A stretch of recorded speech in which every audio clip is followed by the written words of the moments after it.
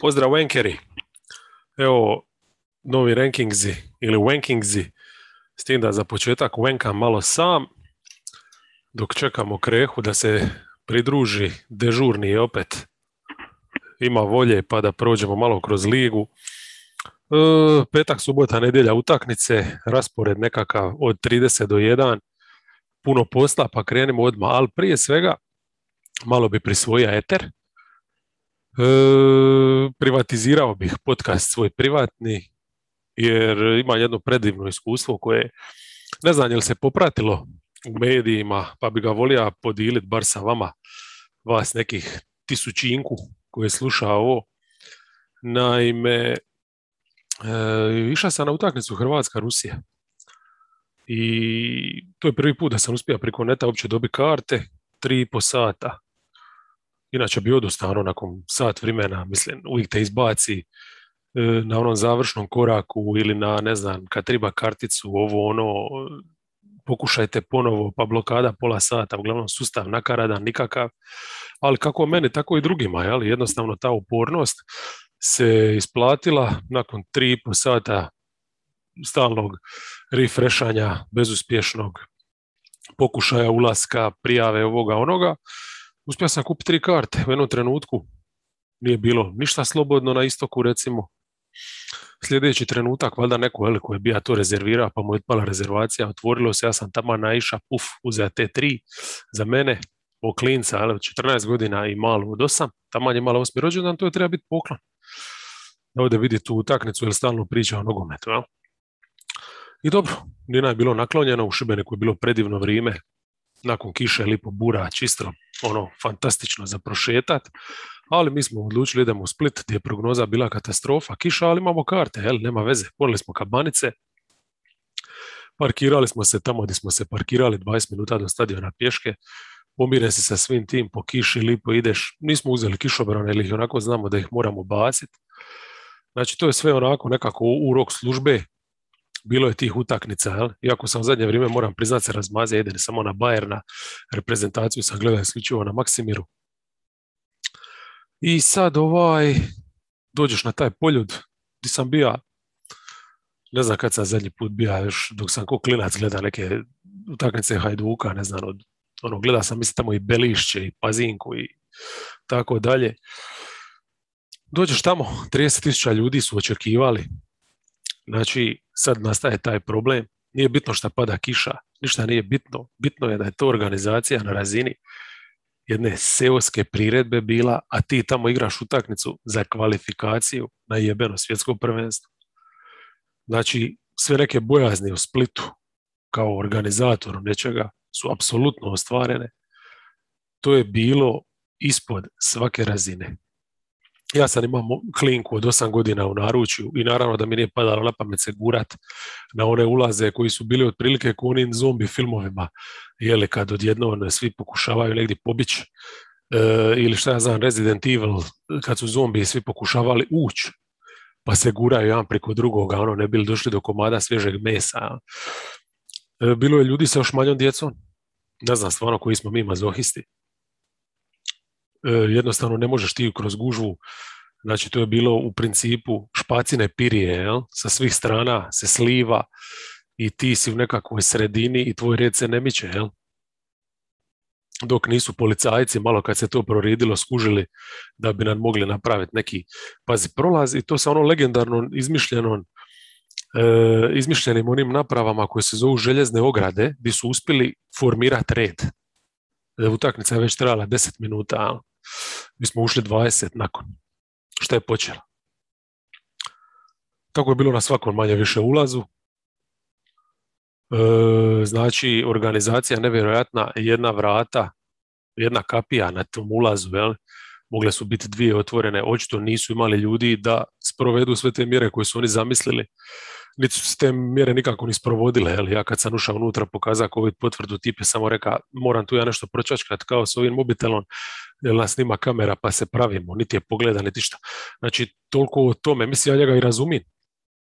Oni su stavljeni ljudi koji su tamo radili u nemoguću situaciju, od policije do ljudi na vratima, do ovih jadnika koji su tamo trebali biti nekakav hospitality, jel?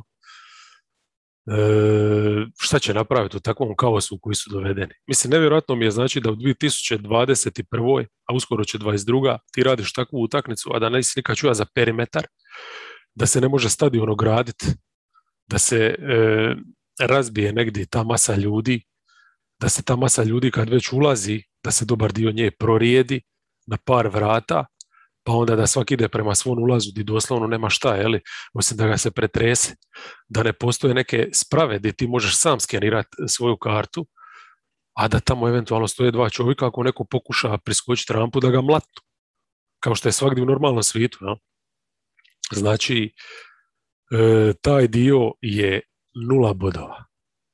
Ajde, klinci su bili fantastični, izdržao sam zbog njih, ušli smo unutra, jadna cura, trese se, šta je sve proživjela, mogu mislit, mogu li vam pomoći, mi s kartama, pa da, imamo ta mjesta, to je to. Doli se spustite, lijevo, naravno doli lijevo hrpa bandita, koji su svi sili da su stigli na moj upit, može li se tu sist, naravno da svi umiru od smija, niti oni side na svome, jednostavno kaos, pomirimo se s tim, to je Balkan. Ok, policajac, a kaže, a šta ćeš sad, jebi ga, ajde gori negdje sidni, bar nećeš kisniti, tako, eto, sreća u nesreći je bila, smo imali tam mjesta gdje si mogao pokisniti, pa smo bar to izbjegli, ali gledali smo sa skala utakmicu, šta nije ni dozvoljeno, ali mislim, šta će s tobom?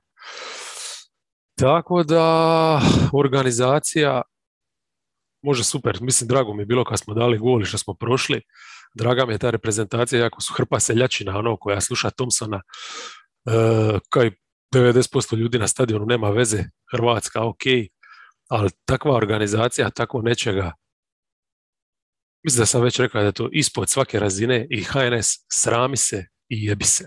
Ok, eto, samo toliko o tom. A sad idemo na našu ligu koja je ipak koliko toliko organizirana, a to je NBA, da imamo neki privid normalnog života. Houston Rockets, 30 su. Imali su 2 utakmice, odnosno 3 u tjednu. Od Detroita su izgubili onu legendarnu bitku za 30, imali su Portland i Phoenix i nema se šta reći, protiv Portlanda obrana previše grešaka, s tim da je bilo nešto u napadu dobrih poteza. Mislim da sam prvi put ove sezone vidio recimo Kevin Portera u 3 napada za redom, da dobro dirigira pick and roll, iako je pitanje sad koliko je to do njega, a koliko do obrane Portlanda, koji je stvarno na putu prema dole. I onda smo imali tu utakmicu sa Sunsima, gdje su pokušavali sa 2-3 zonom, što je, ajmo reći, nekakav možda novitet, ali ne ide. Jasno, ovako su pasivni u zoni kad je ne pokušavaju igrati. Jedini neki bljeskić je bio kad je s klupe ušao Šengun sa Gordonom i Malin Martinom. Ako pokazali su neki puls, zabavni su bili za gledati. Evo recimo Šengun, za razliku od one zadnje protiv Phoenixa kad je starta, gdje je bio apsolutno igrač manje, ovdje je odradio vrlo pristojan posao i to je to, ali onda sad opet ono što se tiče tog pick and rolla Portera, što se tiče Greena i njegove igre, 1 korak naprijed, 2 koraka nazad, tako cijelo vrijeme. Pistons je 29, znači riješili su to što su imali protiv Houstona i onda su imali Cleveland i Toronto na back-to-backu, petak, subota. To protiv Clevelanda je bilo stvarno loše, znači nikakvog otpora, Stewart na brzinu 2 penala, kad je ušao Garza, tu sam prikinio gledati, jer kad uvodiš Garzu protiv Alena, tako rano, jasno ti je, mislim nakon minutu doslovno, jasno je otprilike kakva ti je sudbina te večeri, ali zato su imali energije za protiv Raptorsa, valjda, znači svakako je pomogao revijalni pristup Raptorsa, koji su opet išli su igrati agresivno, a nisu igrali agresivno, to ti onda najgore, onda ostaje masu prostora i to su kao šale Pistonsi koristili, Grant, Stewart, na obruču su zabijali bez problema cijelu večer, kaznili su svaku tu rotaciju, ostavljanje obruča nebranjenoga i onda na kraju, kad su ovi lagano upali motore, ajmo mi sad pokazati da smo bolji, tu su onda Pistonse počele srati trice, ubacili su 6 od 8. Toronto još uvijek nekako visija, ali kad je trebalo riješiti utakmicu, Kate Cunningham, respekt, nakon jedne trice, 2 ulaza, pazi, protiv Anunobija, protiv Barnesa, riješio je utakmicu baš rutinski, tako da jedan very nice week i dosta toga se to veže uz povratak Cade-a, tako da možemo očekivati dalje njihov napredak ovdje na rankingsima. I evo 28, ali prije 28 moram pozdraviti ovoga vridnoga krehu neumornoga koji je doletija i prije nego što je rekao čudo od čovjeka. Pa di si? Evo, između nekih polugrađevinskih radova i ne znam. Kako stigneš ti uvatiti šta vremena za utakmice? Pa ova mobilna aplikacija me spašava i kraće spavanje, eto, iskreno. I je, nažalost, ja koliko god bi volio spavat, ali bojim se da ću morati još manje od 5 sati. Jer... I plus knjiga masu ima zanimljivih i to i evo... A to mi je najveći problem, od kada je krenula sezona, znači 5 knjiga sam počeo čitati i ne mogu se sastati s nijednom. Pa ja sam, mene je motiviralo dosta Francenova nova knjiga je izašla, nisam još počeo čitati, nego sam uzeo ponovo korekcije njegove, čisto da ponovim građu, počeo sam i čitao kad su izašli, ne znam ja kad je to bilo, ima već dugo pa sam i zaboravio. I to je zapravo u ovoj cijeloj hektici nekad mi je užasno žao da ne mogu, znaš, ponavljati neke stvari, čak i ponovo neke utakmice pogledati. Mm-hmm. Evo, sa guštom sam ponovo pročitao, odnosno čitam još uvijek, pri kraju sam i šta sam, bio je Fury sa Brad Pittom u subotu, to sam ponovo gledao film nakon dugo vremena i uživao sam i izvrstan ratni film. Dobar, sjećam se. To sam ima pogledao nešto i u ponavljanju. Ma ima, apsolutno, pa to bi bilo idealno, samo šta jebi ga, Previše novih stvari. Yep. Novih rankinga. Dobro, sad sezona kad prođe 20-30 utakmica, onda ću se malo oladiti sigurno, jer više nećeš imati toliko zanimljivog za gledati. Već sad neke ekipe su potpuno negledljive. Pa da, ima neke utakmice, evo, od noćas nisam stigao, samo sam Warriors se uspio malo, odnosno Kubingu prvenstveno pogledati to, ali recimo Bulls i Clippersi, dvoboje, 2 maestra, DeRozan i Paul George, maestri u smislu rada nogu i svega, to ću baš s guštom, ali cijelu hoću pogledati bez preskakanja i glupih rupa i to. Da, ali eto. Doćemo i do te utakmice. Ajmo mi sad u venkat lagano. Znači, Pelicansi 28, imali su 4 utakmice ovaj tjedan, 2 sam odradio, a ovaj vikend su bili Brooklyn i Memphis. Ova protiv Brooklyna, to je bio poraz očekivani, iako su ostale utakmici dosta, prije svega, zbog pristupa Netsa, normalno. Ali ajmo reći da Temple je djelova živo, možda po prvi put ove sezone, jer ipak je tu susreo se sa bivšom braćom, jel? Tako, dobili su... Točno, da. Je, mislim, to je definitivno ti momenti igraju, nešto su dobili s klupe, ali mislim jedino što sam zapisao, redno spomena je taj kuriozitet s početka utakmice gdje je Alexander Walker u 15 sekundi zaradio 2 penala i odmah sija. To stvarno, ne znam kad sam zadnji put. To je fantastično bilo. A Grizzly se su skinili, čovječe. To sam gledao sam čak uživo zapravo, to je subotu na noći, pa sam nekoliko tih paralelno gledao. Pa bio sam iznenađen zapravo jer sam došao na negdje tipa sredinom prve četvrtine i već su vodili onako lagano i držali su tu prednost do kraja skroz. Mislim, veliki faktor je Ingram se vratio pa su dobili, tu se vidi, a mislim njihov taj pad u kvaliteti, kao i kod još neki momčadi koje ćemo kasnije spominjati, je sad sve više vidljivo, taj drop-off sa druge opcije na treću pa i dalje. Ali kod njih stvarno Valanciunas kako je ušao ludo u sezonu, onda Ingram je, ajmo reći, već neka konstanta, ali poslije toga je groblje. Tako da i jedna injekcija ovako, čak Ingram nije, mislim, ok je odigrao, nije ništa sad to spektakularno. Nije ništa, ali kad je on na 4, to je za ovakav Memphis, nerješiva enigma bila. Znači tu su dobar potez napravili što su ostavili Harta, tako da su imali masu tih vanjskih. Oni su bili, ajmo reći, ti krilni igrači. Zabili su 14 trica, uglavnom širom otvorenih, normalno, jer Memphis ne more za 2 dodavanja puca, biti na jednom već. I mislim, imali su relativno povoljan match-up i defanzivno, jer Jonas recimo igra tu drop bez problema, na drugoj strani Adams, znači imaš reket koliko toliko zaštićen, recimo s Hayesom standardno svičaju, znači on ostaje naprijed, radi neki pritisak i tako, a recimo zanimljivo mi je bilo kad je Jackson igra u onih par šihti protiv Valanciunasa na petici, da su stali recimo u 2-3 zonu. Tako da su baš imali su pripremljen neki vražiji plan te utakmice i to je totalni respekt za razliku Memphisa, kojeg ćemo vrlo brzo doći. Žao mi je što nemaš otvoren Šumana koji ih je prošli tjedan ima tipa na 11. mjestu.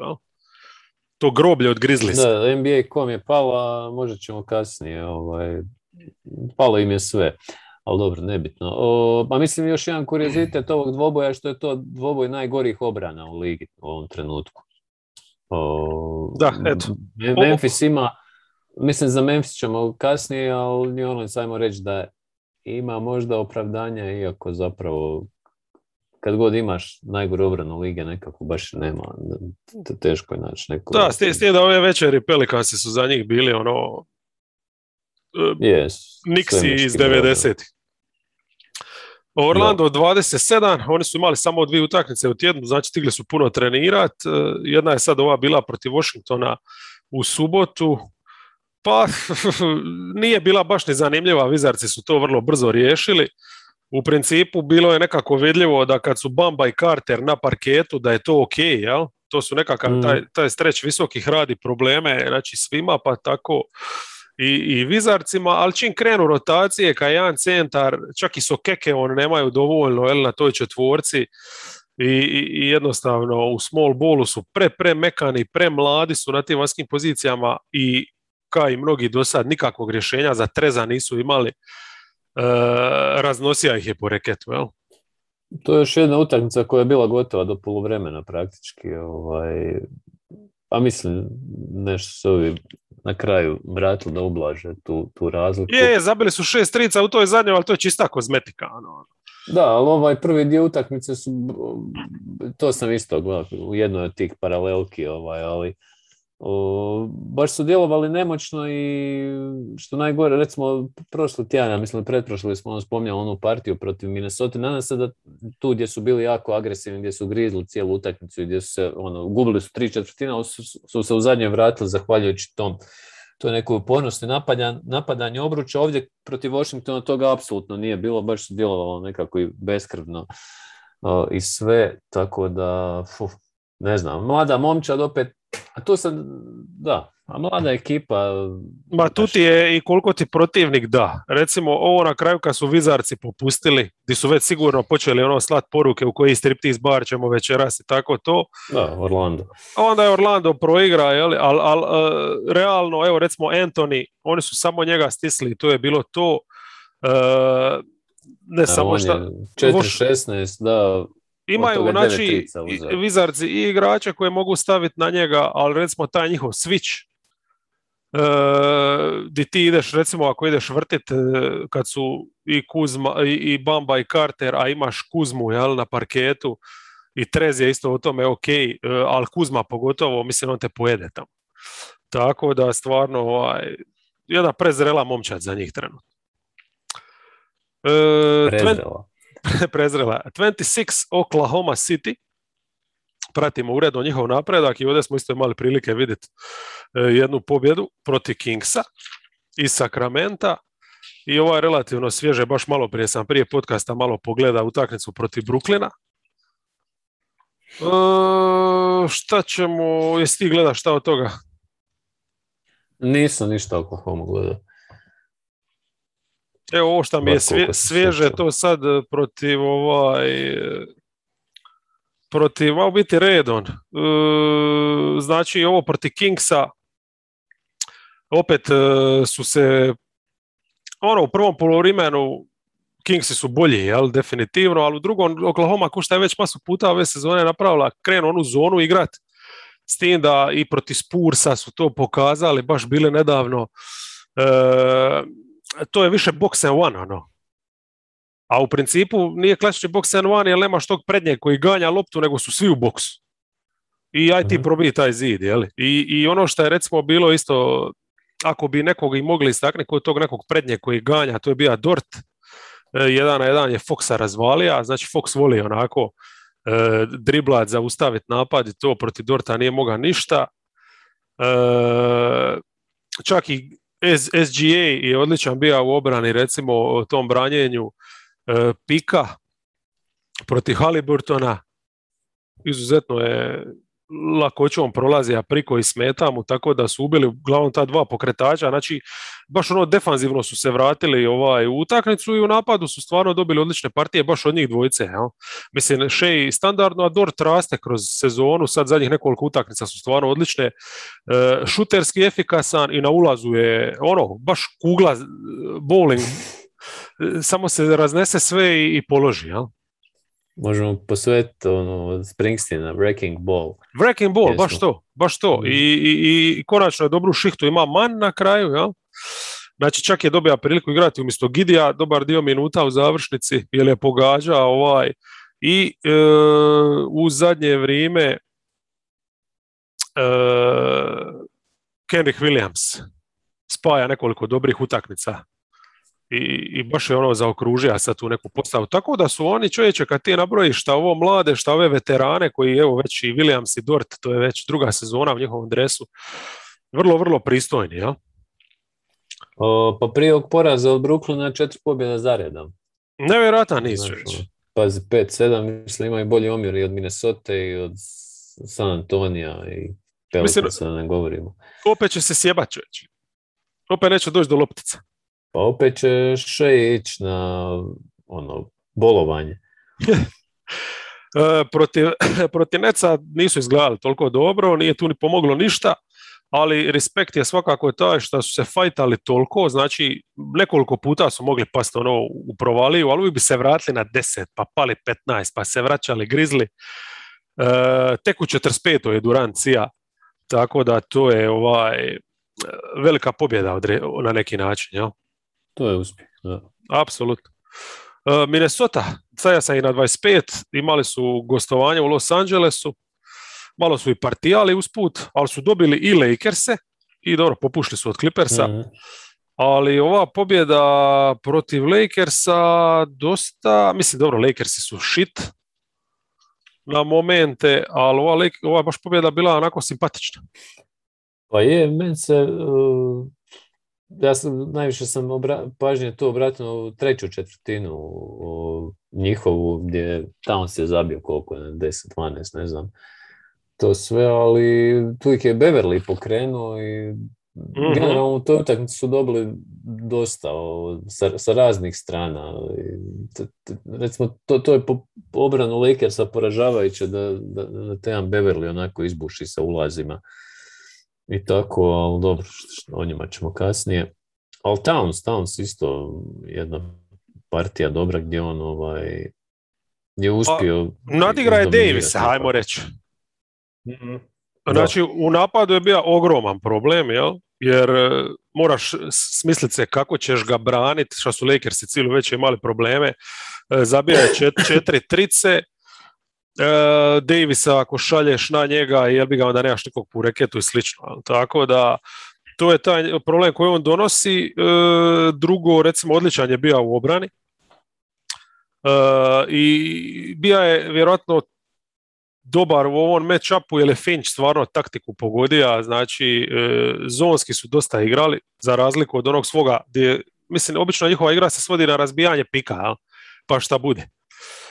Ovdje su lipo, mislim da su skužili da Lakersi, šta bi u biti svaki trener treba protiv Lakersa igrati kad igraju sa postavom di su 4 ne šutera, ako ne i više. Jer oni imaju uopće šutera u startnoj postavi, pogotovo kad igraju sa DeAndre Jordanom i to, jel? Znači, mislim, najgora šuterska startna petorka lige i lipo Finch je ovdje njih čeka u zoni Znači, zonski, ajmo reći, nisu radili pressing, igrali su ono klasično obrana zona na strani bez lopte, čak su igrali 2-3 na momente, jeli? Ali u biti cijela poanta je bila ima šta više ljudi oko reketa, šta manje, jeli? Okolo raštrkanih i opet nekakav box and zero. I aj ti ubaci priko njih 5, jel? Znači Davisa su uštopali, baš sam pogledao koliko su Lakersi ubacili, samo 24 poena na obruču, jel? A kad su u drugom poluvremenu, znači baš se stisli tu školjku, jel? Ubacili su 8 u cijelom drugom poluvremenu. Znači to je ta treća koju si spomenuo, koju su Wolvesi dobili 40-12, gdje su Lakersi zabili 8 poena u 24 minute u reketu. Eto. Da je ova taktika stvarno, nadskakali su ih, imali su više asista, čak su i u tricama je bila 12-9 za Wolves, ali generalno da, mislim, baš svim elementima su i nadigrali. Piše na kajem pobjedu prvenstveno treneru, jer stvarno je prilagodio se ono kako triba, sve je riješio, čak i rotacije, recimo, evo sad Edwardsa je vadija, recimo zanimljiv mi je podatak da su u minutama bez Edwardsa bili plus 19, ja? A mislim, u toj trećoj je on igra dosta i tu su razvalili, onda je jasno kako je u ovim ostalim šihtama igra. Znači, on je uvijek taj neki problem, ali sviđa mi se što je, znači, skužija je da D'Angelo i Towns imaju tu neku kemiju i da njih treba stavljati u pick and roll i to puno bolje izgleda nego onaj pick and roll kad su, pogotovo sad kad D'Angela nije bilo u ovom periodu prije, Edwards i Towns vrte, koji je stvarno onako prepredvidljiv, prelako ga je braniti. Znači ostavlja ih sa rezervama u trećoj Edwardsa kad izvadi i tu oni rade razliku i to je bilo ono, mislim, to ako ništa drugo svidilo mi se taj pristup, mi smo jebeni Wolvesi i mi stvarno ne zaslužujemo nikakav respekt ni ništa, mi moramo svaku utakmicu igrati ko da je play-off. Znači, druga su stvar Lakersi, Netsi, Bucksi, sve te ekipe koje mogu tretirati regularnu sezonu kao regularnu sezonu. Ali ti ako si jedna Minnesota, tebi svaka utakmica mora biti play-off. I nažalost to nije slučaj, ali evo ovdje su bar imali taj neki pristup. Proti Clippersa već normalno, jel? To su bili Wolvesi kakve smo navikli gledati. Druga već je back to back, a nakon dobrog tuluma večer prije opet su istu taktiku bacili pred njih Clippersi, znači znaš ono klasika, zubat zona, na to nemaju rješenja. Vanderbilt na 4, znači to je njima poklon. Tu ne znam, razmišljao sam kako bi se možda postavio, da li bi Beasleya stavio u startnu, Beverly definitivno, drago mi je da se ga spomenuo, ali stvarno igra dobro u zadnje vrijeme, on nešto donosi, znači on D'Angelo, Edwards i sad tu Reed opet nije rješenje, ali možda da je igrati sa 4 mala od starta nekako, da imaš tog jednog šutera, da je taj Beasley, a ne da imaš ove, jer napadim tu baš po tome. Da, dosta su Jadena McDanielsa gurali tu neku rolu, ali on isto šuterski je, mislim on poteže, ali ne zabija. Nevidljiv. Da. A i Malik Beasley, pazi, on ove godine ima stvarno ispod 30% tricu. Malo je živnija ove zadnji par utakmica, sad ne znam je li šuterski bilo, ali svakako mi je imao ono par dobrih nekih šihti gdje je vuka i tako. Protiv Lakersa mi je bio dobar. Ali da, nema, jednostavno pretanki su. Ali možda priskoče Memphis. Njih sam stavio na 24. Užas, znači sve gore i gore. Protiv Phoenixa... To su 3 poraza zajedno. Da. Protiv Phoenixa, znači u petak... To je strašno bilo. Znači, da, mislim, baš ono vidiš razliku u klasi, Adams i Jackson su toliko lako ih je Phoenix gazija, ne znam. Ništa, da, to sam gledao baš ono, meni je djelo Phoenix u 4. brzini od 5 da je dobio ovo.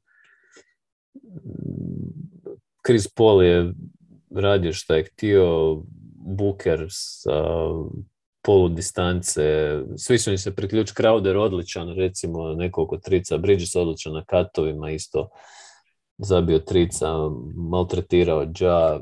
Ja mislim, kod Memphisa je očito problem obrane, problem rotacije, što smo načeli smo tu temu prošli put, ali mislim sad nakon svi ovih poraza valjda će prisiliti da nešto naprave.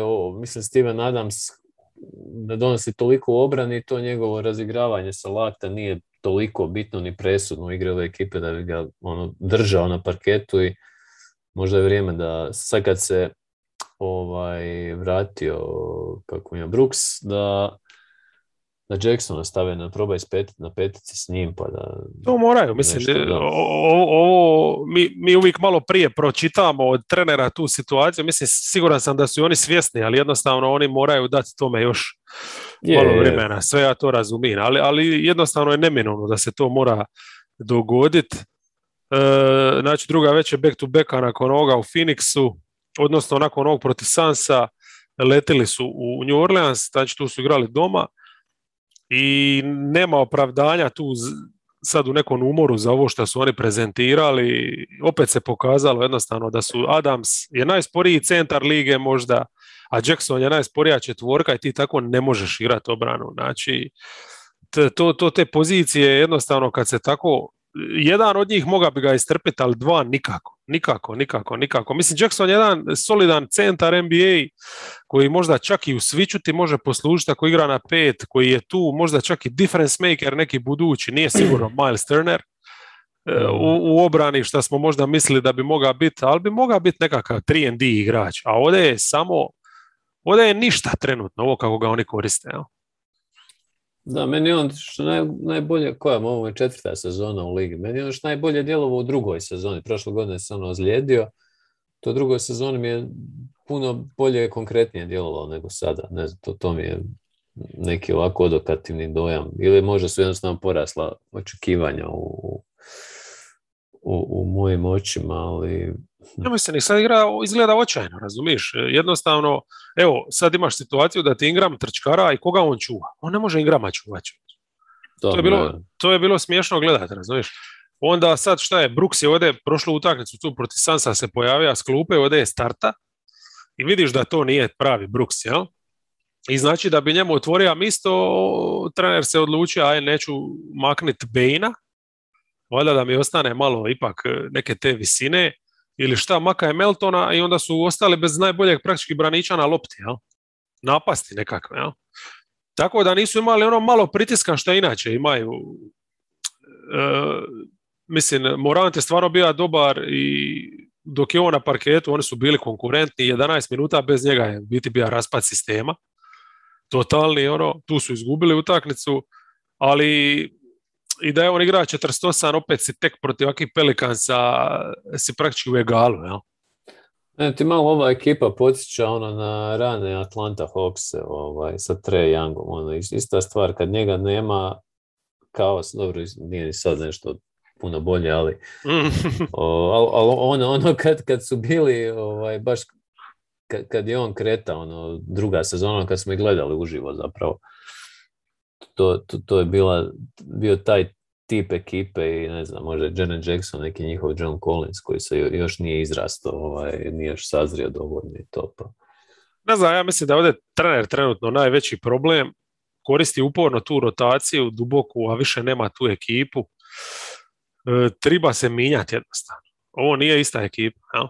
Ne znam, ako se Lani Anderson pokazao nakon dobri na 4, zašto odustaju od toga, nego uporno forsiraju, jeli, Adamsa, i plus recimo ova utakmica mi je kuriozitet po tome što je Anderson na 4 proveo, ajmo reći, dosta vremena, ali ga je uglavnom proveo s Adamsom, a ne sa Jacksonom, jel?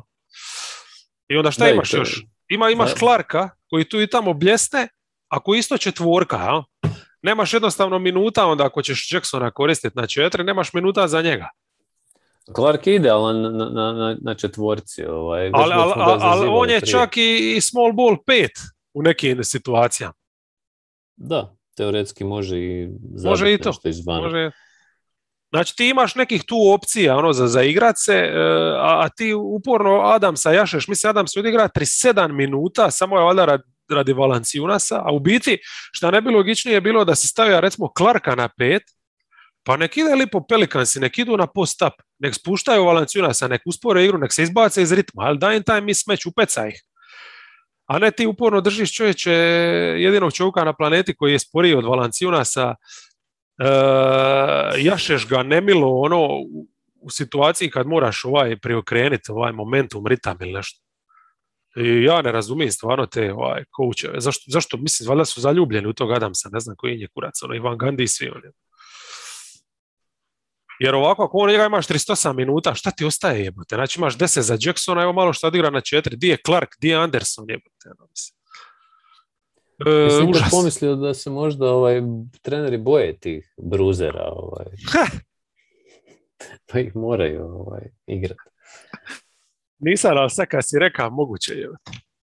Mislim, ti me nadam se simpatičan, ali ja mislim da bi njemu bilo svejedno i da igra 10 minuta, da mu daš lipo six pack da sidi tamo i uživa, njemu bi dobro bilo. Six pack i na pick-up truck da se zavali. 23 San Antonio Spuris. Šta je ovo, samo zapad? Stari, kao i zadnji put, šta nisi navika? Zapad je stvarno kanta. San Antonio Špuriusi. San Antonio Špuriusi, laganini tjedan su imali, Dallas petak, Lakers i nedjelja. Jesi šta gledao te dvije utakmice? Ja gledao sam protiv Dallasa, malo, protiv Lakersa vrlo malo nešto, ali protiv Dallasa sam gledao. Da. Pa nemoć.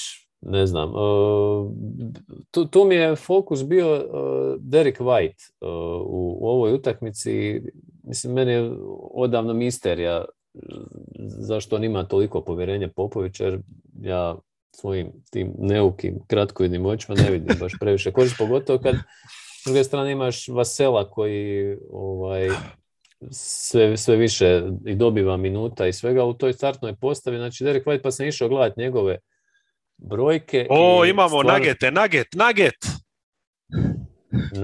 pa Nageti nisu ništa posebno što ne bi čovjek mogao zaključiti, ali on ima znači najveću minutažu u karijeri i najgore šuterske brojke od svih, znači u svim kategorijama.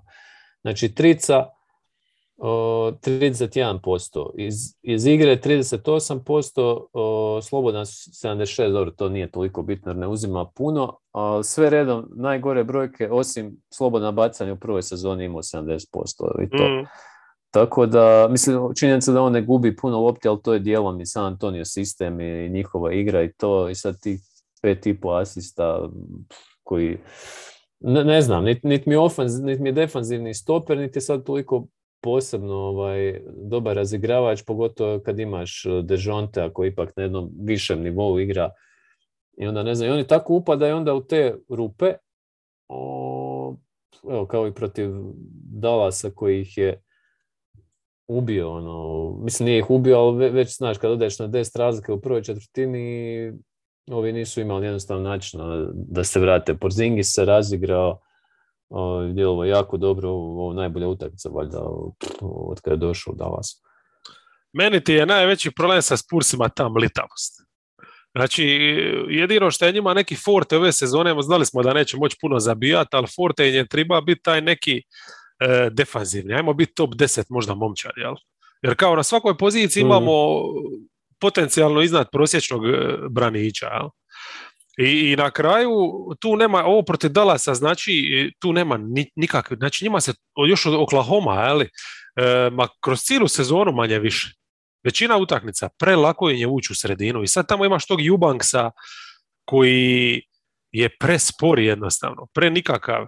Oni su, ali kaj nije on problem, on je to šta je jebiga, on će te opaliti, ali ta vanjska linija koja je toliko propusna i onda šta mi najviše sveta, taj switch, samo radi switcha. Na njemu nema energije, jer cijela poanta switcha je da stalno imaš konstantan pritisak na igrača s loptom. Znači da on ne dobije prednost, da je on stalno pred nekim, jel? Toga nema. Oni su toliko mlitavi u tom dijelu igre, ja to ne mogu razumjeti. Recimo, mladi igrači, ja možda kužim da su neiskusni, ali koliko njima je lako kat prodati. Znači, stalno oči su im svima na lopti. To je nevjerojatno da niko nije u stanju reagirati. Dallas ih je, a mislim ne samo Dallas, svi ih kataju do smrti. Pa jebote čovječe, mislim, ili Greg Popović tu trenira, šta je ovo je katastrofa od obrane. Mislim, ova utakmica što si rekao da nije McDermott zabija te neke trice, ovo bi bilo 30 razlike. Da, on im je dao neki impulsić. Ma čisto kozmetika. A ovo protiv Lakersa, mislim, konačno je Vogel se pojavio, odlučio je raditi svoj posao, ja? I to je bilo to, mislim, ista stvar ovdje kozmetika je bila što je nekim čudom Keldon Johnson zabija 6 trica. To je, mislim, to je sad i nikad više. Nepojmljivo ove sezone. To je to što je, ja ne znam, zabio ukupno 6 ove sezone. U četvrtoj su zabili 7 i tu su čak natjerali Lakerse da se malo znoje na kraju, a puno tih trica je padalo normalno preko Carmela, ovih Keldonovih, weak side i to, ali opet Lakersi su za njih u ovoj večeri gdje je Vogel valjda ušao u slačionicu i rekao, čujte dečki, nekaj bi morali odigrat. Lakersi su za njih bili druga vasiona. Ajmo mi dalje, 22 Kingsi. Da, još bi trebalo kod Spursa spomenuti, fali im Poltl ipak. A to mislim da ljudi koji ovo prate da znaju, zato se baziramo na Eubanksa. Ne da mi se znaš ono stalno istica ko je fali, a ko nije, jebi ga. Naši ovi valjda fanatici su svjesni tih situacija.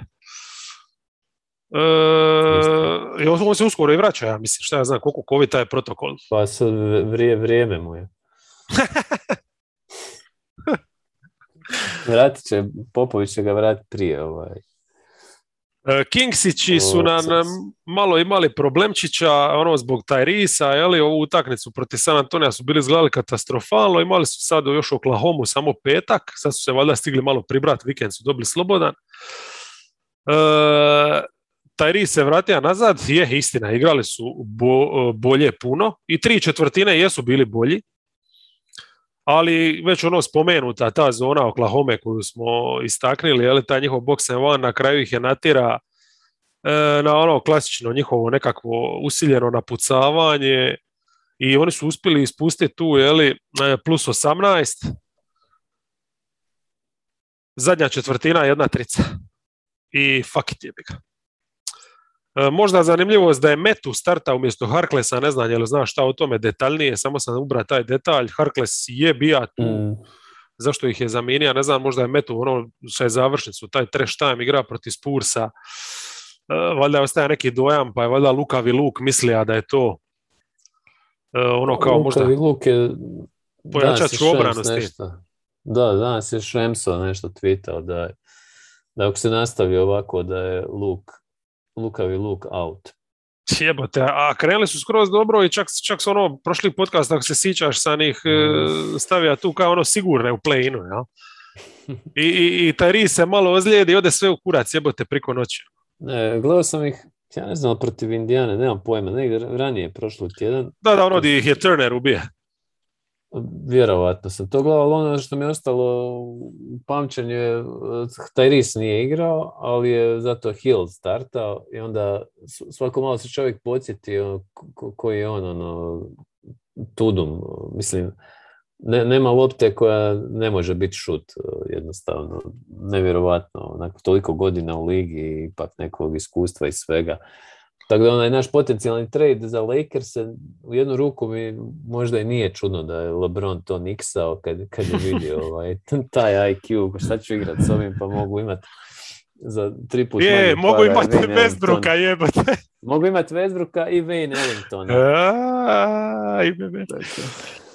Doćemo skoro i do Lakersa. Izdrži, imamo Portland još priči. Ajde. Houston, Denver, to im je bio vikend. Houston su čak i dobili, iako nisu uspjeli ih razvaliti, jel? Šta ja znam, mislim, u napadu su normalno zabili dovoljno, ko ne bi protiv Houstona zabija dovoljno. Mislim da je meni tu biti jedino što mi je zanimljivo bilo spomenuti to, odnosno zabilježiti to da je nakon one utakmice prije, jel? Gdje su konačno dali Nensu šansu na petici, gdje su Zellera minimalno koristili, isto ponovili i ovdje. jer Zeller je stvarno gotov, a Nensa moraš, mislim, maksimizirati, pa makar na backup 5. Jel.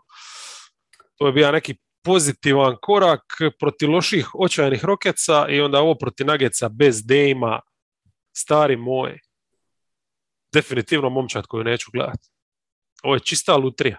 Oni su granično gledljivi. Ja sam gledao ranije u tjednu, ja mislim, protiv Clippersa, ovo što su izgubili, to jednostavno, mislim, Lillard čak si kao nešto malo vraćao u formu, ali to sve okolo je baš a evo sad su mu trbušni, jeli, ovdje su ga, a mislim, to je bolje da nije. Jel realno, pazi, jel njima treba Dame za ovako odigrat očajno protiv Denvera, ali? I imat prvu četvrtinu izgubiti 33-15. Ono. Mislim, to si moga iz Dame, ovdje znači nije stvar bila to neko, mislim, definitivno napad, znači ta rješenja, to ti je bilo ono, ko prvi dođe do lopte šutne neki alibi šut, znači nije uopće bilo pokušaja igranja košarke. Ali obrana, katastrofa. Pristup, majko mila. Ne znam. Loše na svim razinama, plus ovo otvaranje istrage oko Olšeja sigurno ne pomaže. Pa, meni se čini da Billupsa ovdje igrači definitivno nisu popušili i mislim da bi i on i Olši mogli tokom sezone već odlepršat. Zajebano će im biti ko franšizi riješiti da to dalje, ali mislim ovo je nevjerojatno. Znači da ti Denveru, bez obzira što igraš u Denveru, jel, dozvoliš 14 skokova, a imaš tu centarsku liniju u koju su uložio nešto novaca, 19 trica primiš od Denvera, jel? Mislim, ovo je nekad bio derbi, a ovo je sad bilo gadljivo. A? Znači, bez obrane, bez ideje u napadu, minus 32, katastrofa i jedino što sam zapisao, znači Nurkić, jel? Sjeti se Nurkića protiv Jokića. Znači, kad bi ga vidio, to je bila kod crvena krpa. Ako ništa drugo, bar bi ga istuka. Znači, među njima stvarno postoji nekakva priča. A? Ovdje ga nije ni pokušan napast. Znači, Jokara ga je ignorirao, isto kao što ja ignoriram mrava, ono, od kad sam napunio 7 ili više godina. Prije kad sam ima 6, onda nisam ignorirao mrava, nego bi ga zgazio. Ja imam osjećaj da bi sad Nurkić da mu dođu i kažu, slušaj, jel želiš biti backup centar Jokiću u Denveru da bi pristao istog trena? Strašno. Da, Nurkić je, recimo, njegov ulog ove sezone, on je trebao biti treći najbolji igrač i meni on, mislim, brojke su mu ok kad gledaš ovako gola, čak ima neki postoci su mu među višima u karijeri, to sve, ali jednostavno on nije mi dominantan ni na koji način, ko što bi očekivao neke nominalno treće opcije. S meni i dalje najbolje njegove igre su one igre nakon ozljede u bablu. Ono je mene nevjerovatno bilo kad gledaš kako se igrači, evo spomenuli smo ih nekoliko, tipa Brooks i ima ih masa koji se, evo i Baka recimo poslije ozljede koji koma izgleda, on je onako poslije dosta teške ozljede u tom bablu izgledao fantastično i djelovalo je, to je ono franšiza, to je igrač kojeg možeš graditi nešto skupa sa ovim bekovima, Lillardom i Columom, međutim ne znam, on se isto nekako utopio ovo sivilo. A ne znam, mislim da ni Lillard u najboljoj životnoj formi ne bi ovdje pomoga. Pa sjeti se, Lillard u najboljoj životnoj formi nije držao. Da, 43, ono, možda i bolje da se raspadne sve. Ako već nisu tili oni Milon, onda nek silom bude. Jel ima i pik oni ove godine, uopće ne znam. Nemam pojma. Nadam se da imaju. Možda su ga dali Bullsima. Ili Clevelandu sad u ovim tradeom. Da. Lakersi 20. Baš sam nemilosrdan. Čak su dobili Spurse, aj to je neki mi pokazatelj bio pozitivan, ali protiv Minnesota je bila smijurija.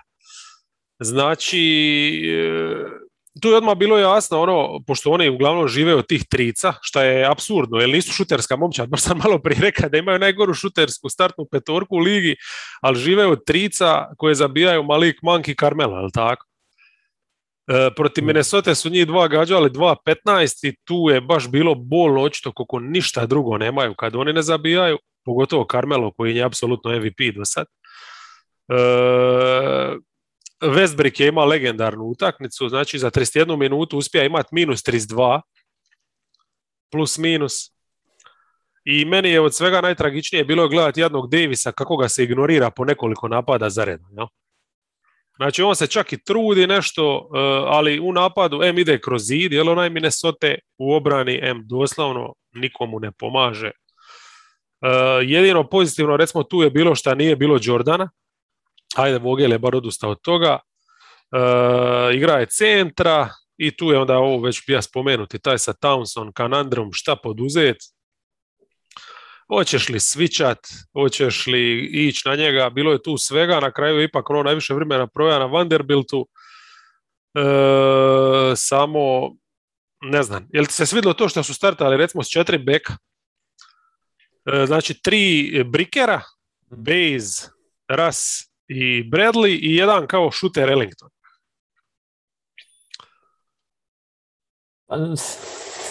To čak ni protiv Minnesota ne može proći. Mislim, od ta 4, koliko ih je realno uopće na NBA razini trenutno?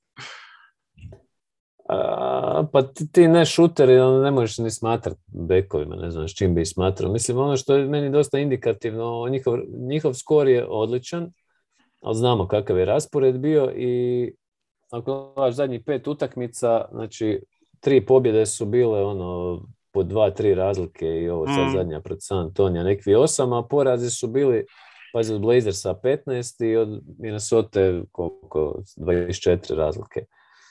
Tako da to je sve na nekom nesrazmjeru. Premalo talenta tu ima, čak i ona utakmica ranije u tjednu koji su dobili, ja mislim, protiv Hita, pa tu je isto Westbrook imao neki kardinalnih grešaka koji su zaboravljene ostale jer su izvukli tu pobjedu, pa A ne znam, sad ispada svaki put o Westbrooku nešto prigovaramo, ali jednostavno... Pa kad je sranje, nešto prigovarat, mislim, tip je doveden tamo da igra bez veze. I to mi se svidlo protiv Spursa, znači Frank Vogel konačno pečat nečega, Russell Westbrook prvi put ove sezone nije imao najviše loptu u rukama.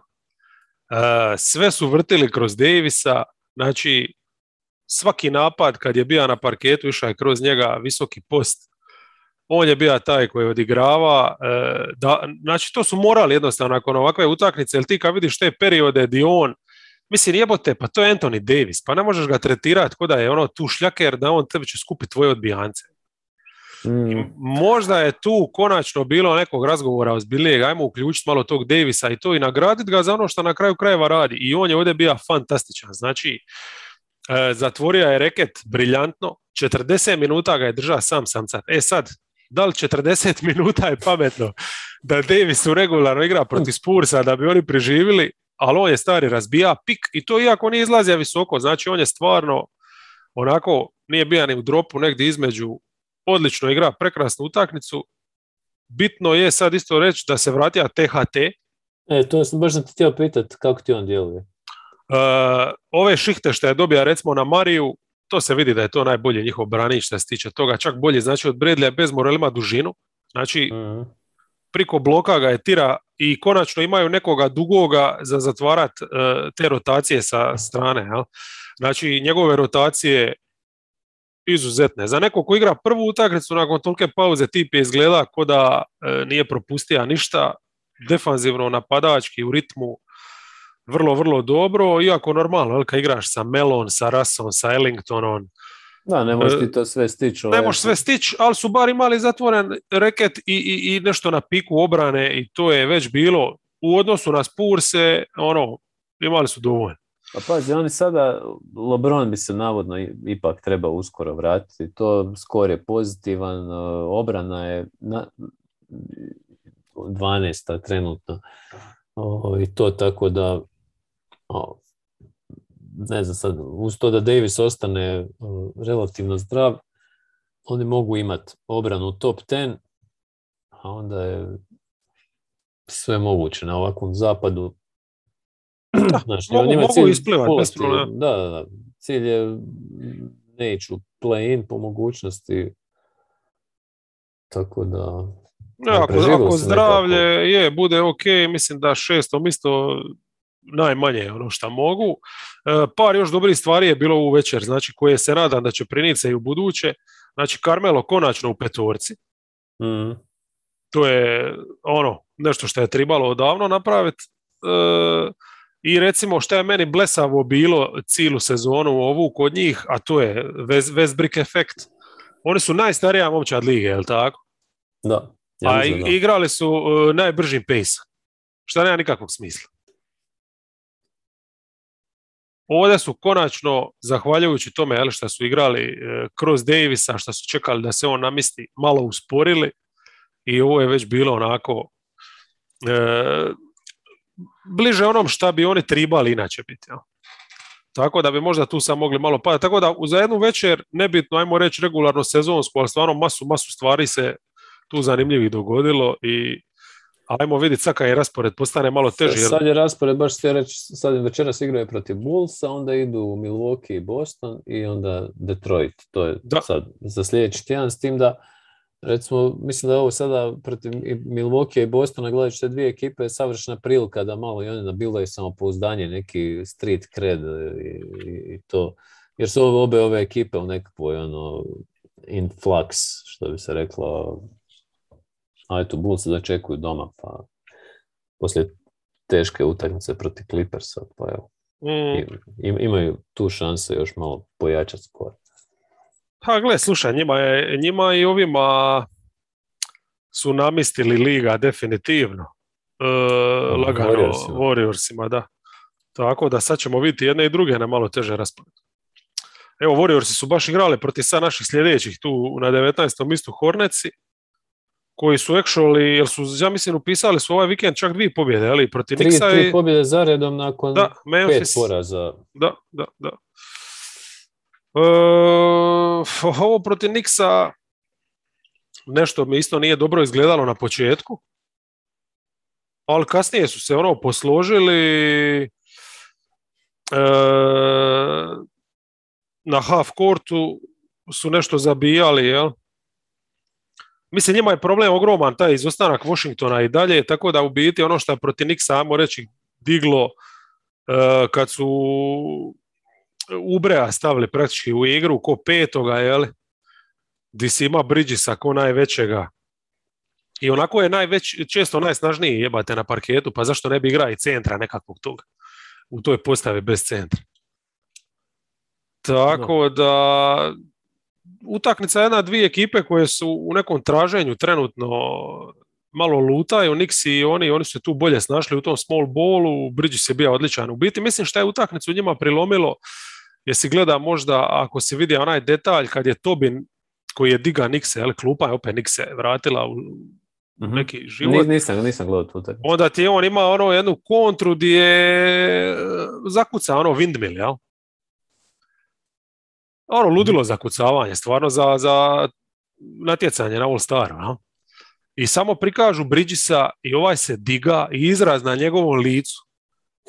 On je stari bio spreman ući zakucati s centra, to je baš bilo I normalno, prvom prilikom ima on svoj windmill gdje je skoro razdija i onda se samo okrenija prema Tobinu. Mislim, koja zvijer od tipa? Znači, Bridges. Ne, ali obi Topinu, jel? Mislim, on je akter sa strane Knicksa. Da, on je taj koji je Knickse diga i tim zakucavanjem i to, ali u biti više od Knickse diga je Bridgesa. I ovaj je vratio se na teren i to je bilo to, dok nije zakuca bolji i on se nije smirio. Mislim, Randall se od njega nije vidio, ali koliko je moćan bio. Bridges je vrhunski lik. Mislim, on mene je kupio već na Michiganu, mi se svidio, ali kad je u ruki sezone rekao, kao ne bi nija sebe izglasao u drugu ruki petorku, tu mi je već prirasto srce, ovo je sve samo pride. Je, i protiv Warriorsa je sad bio isto odličan. Odlična njihova partija. Warriors su jednom od onih svojih mlitavih izdanja sa dosta glupih, izgubljenih lopti i to, ali ovi su uzeli ponuđenu nekoj klač završnici bili bolji i svidjelo mi se to što su na Stefa slali ovoga Martina i McDanielsa, Jalena, jel? I to Mm. u zadnjoj četvrtini pogotovo, tako da su dodatno smetali ovako nekom napadu koji Warriors nisu mogli ništa pogoditi, bilo je tu neki otvoreni trica i to, evo Steph 3-13 pred familijom u North Carolini. Ovo su one neke kvalitetne pobjede, ajmo reći, gdje su dobili, više bi rekao, čak i obranom, usudio bi se reći, koja njima nije Pa imali su forte nešto definitivno. za razliku od Warriorsa. Evo recimo Da. Warriorsi meni izuzetno pasivni, ono što me šokiralo, recimo koliko su igrali zone čiste, ono. Znači puno manje svića, baš su igrali tu zonu skoro cijelo prvo poluvrijeme, kao da su se odmarali, ja?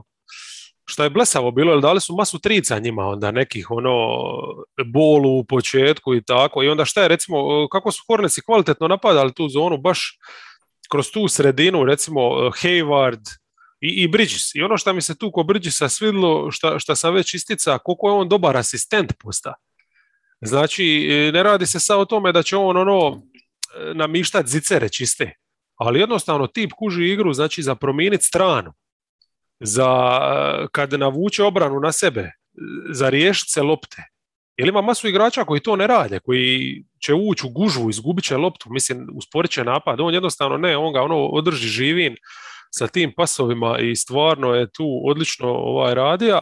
Ne znam, jesi primijetio, recimo, kola kočon je Martin ulazija u reket na polaganja. Mm-hmm. Znači, Warriorsi stvarno bez veze su igrali. Rozier, jeli? Čak na kraju Rozier je ima odlučujuće. Radio je šta je tija, 9 poena, dribla je, dolazija je na parketu gdje je tija. I ovo što se obrane tiče, šta su oni imali, kad su odlučili udvajati Stefa, tu su dobili praktički. Znači, on je ostao bez trice, 4 je zabija poena samo u četvrtoj i ovi drugi su tribali nešto riješiti. Oni jesu dolazili do nekih laganih poena na toj obrani, jel, pošto je sredina bila šuplja, igrali su 4-3, ali nije bilo dovoljno. Tako da, nice victory. Wiggins je zabio, ali kad je trebalo nije, tako bilo na jedna baš otvorena trica. Kad je mogao, jer non stop su oko 2 razlike su se, plus minus su se vrtili tu pred kraj, baš tipični klač. Ali dobro, evo, Hornetsi, simpatična ekipa koja dosta tih fluktuacija ima, ali mislim da ako obranu moraju stvarno malo podići. Pa možda ovaj pressing je neko rješenje, ako nije za duže periode, jer prelako je dati im poene. Mislim da imaš nekog atletu pod koša, znaš, a oni stvarno nemaju, ili su premali ili su prespori.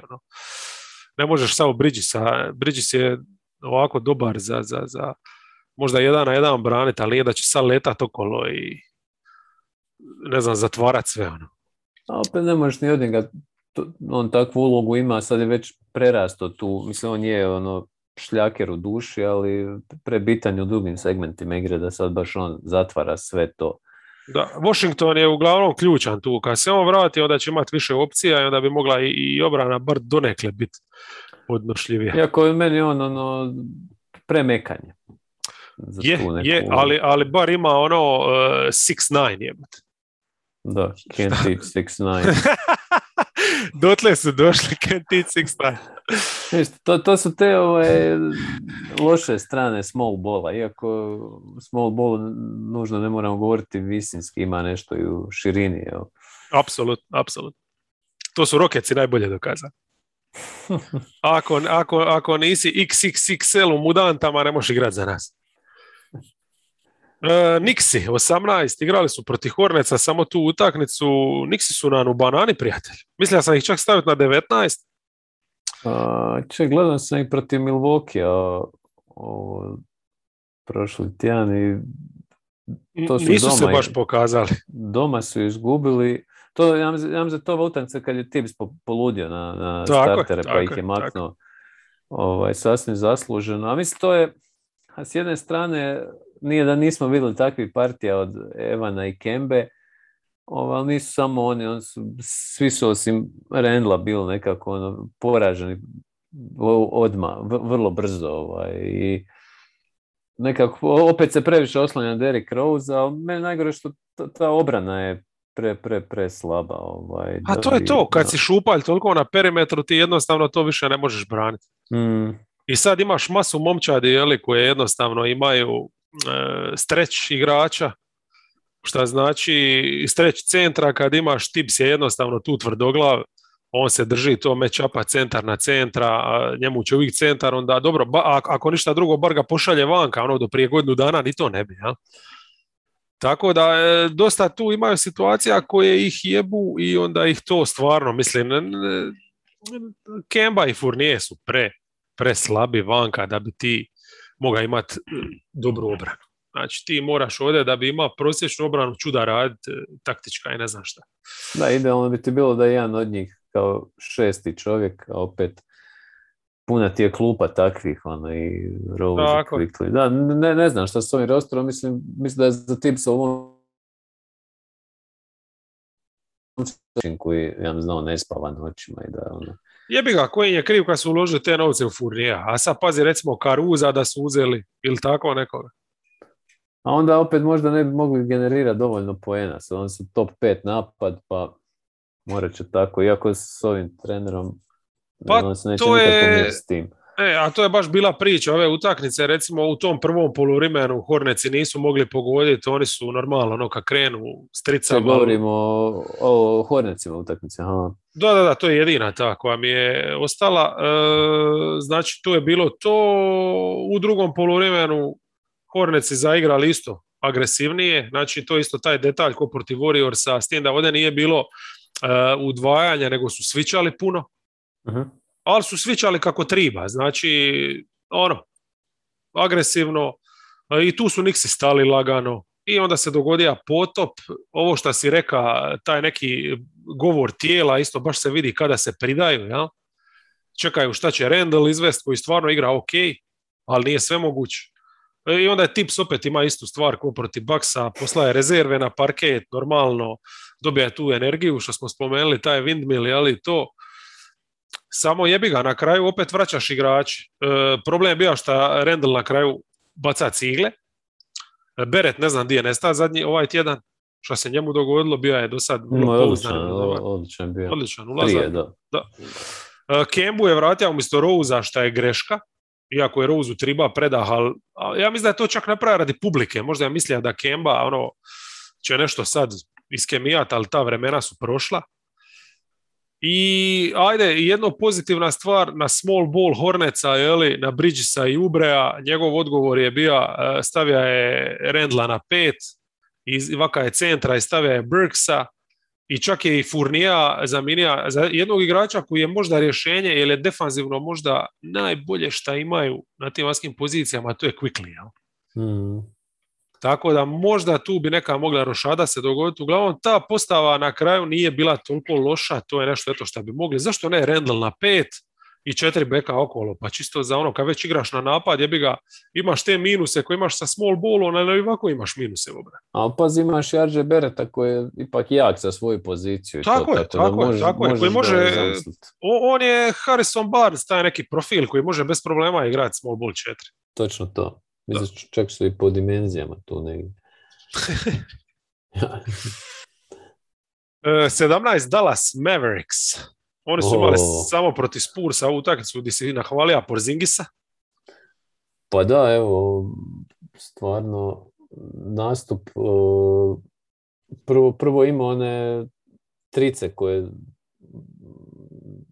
na samom početku mislim da je 2 zabio u prvoj četvrtini, one trice koje su demoralizirajuće po protivnike, plus ima odlični neki katova i čak ga je Dončić nije ignorirao koji inače toliko, ali mislim da je Dončić tu, ono gdje Dončić Porzingisa ignorira cijelo to trajanje njihovog suživota zadnjih koliko to 2 godine, je kad je Porzingis u tim takozvanim pasivnim pozicijama, kad on samo stoji i čeka sa strane, i to je meni čak i pozitivno sa Dončićeve strane, da ne nagrađuje to ne kretanje neko i Aha, to sve. misliš da on ima taj kompjuter da je to rekao, ono, nećeš Pa dobiti ja bih loptu. rekao, mislim, jer nemam drugog objašnjenja, sumnjam da je sad ipak to preveliki profesionalci, sad da njega, ne znam, Dončić prezire iz nekog razloga, pa mu neće dodati loptu, ne mislim da je to uopće na toj razini, nego jednostavno da Možda mu se kampira. upucava žen?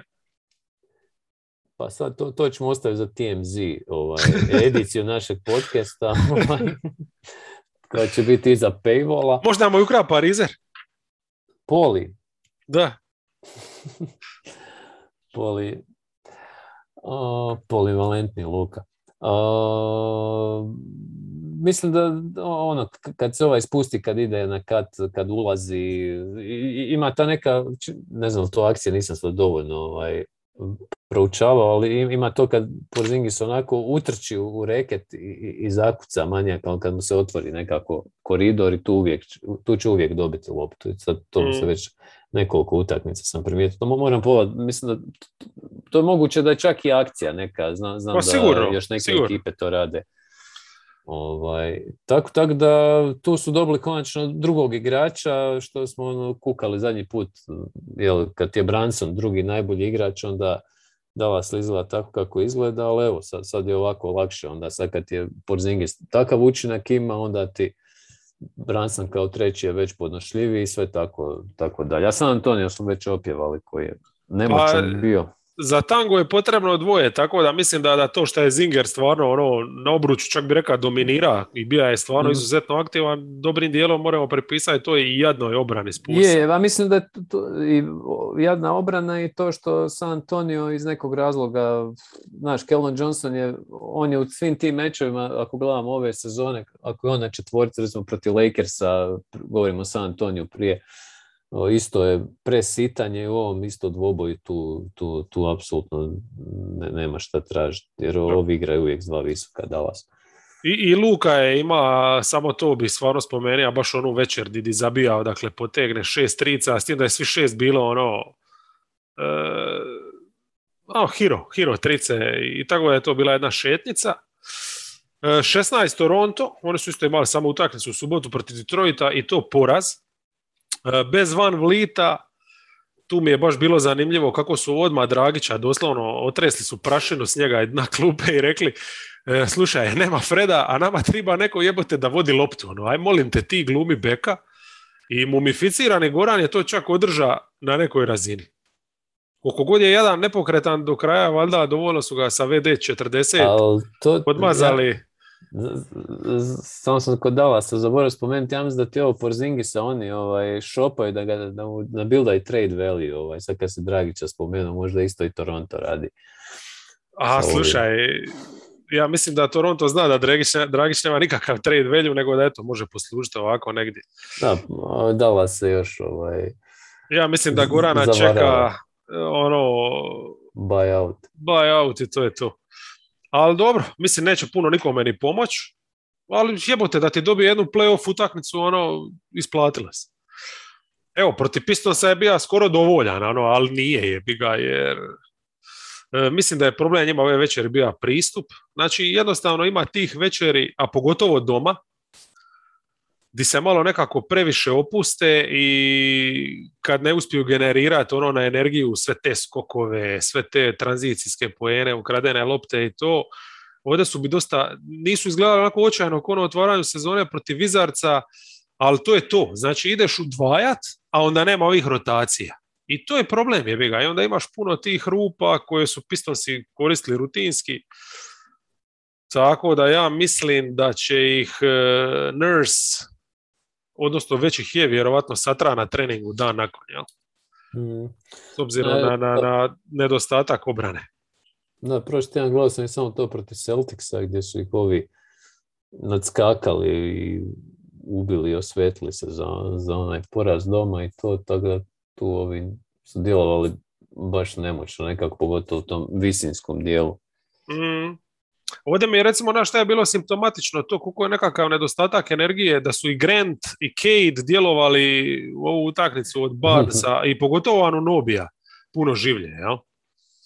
Anunobi mi izgleda bez veze, a Barnes je ima neke situacije gdje je na kraju mogao riješiti utakmicu i gdje nije baš se ponija. Evo recimo, jebote, koliko sam očekivao od njega u obrani, mislim, on donosi stvarno dosta, ali evo, imaš situaciju ti zadnju di te Cunningham na kraju buši ko da te nema. Ono.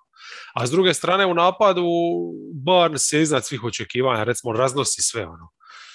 Tako da mi je tu malo još taj neki nesrazmjer, moram ga pročitati, ali mislim, ima neki poteza jebote kad se spusti ono, evo, već sad je recimo u napadu samo spin gledajući. Kad ide 1-1, usporediti njega i Sijakama. Sijakam ono ima samo jednu brzinu. Sve ovdje je bilo normalno, pošto si ima samo Dragića, lopta previše za moj ukus kod Sijakama, ali dobro. On je ono igrač energije, mišića, tog jednog ritma, a Barnes ima takvu eleganciju i takvu snagu kombiniranu to kad eksplodira jednog dana. Mislim, on će zabijati 20 od šale u ovoj ligi. Barnes je košarkaš, to nema govor, ima tu mekoću pokreta, sve si rekao. S tim da Sijakama valjda sad ga možda i malo forsiraju, čisto da se, mislim, on baš izgleda kao čovjek koji se vraća nakon ozljede i nikako ne djeluje. Dobro, mislim, kod njih me iznenađuje to da im je napad ipak u nekoj gornjoj polovici, da je obrana ipak loši dio momčad. Mislim, bio sam uvjeren da će biti obratno zapravo. Pa to vjerojatno i nije dobro za neki dugoročni za neku dugoročnu viziju šta će biti ove sezone, ali šta je tu je. Boston 15. Milwaukee i Cleveland, dvije dobre utakmice, ako ništa.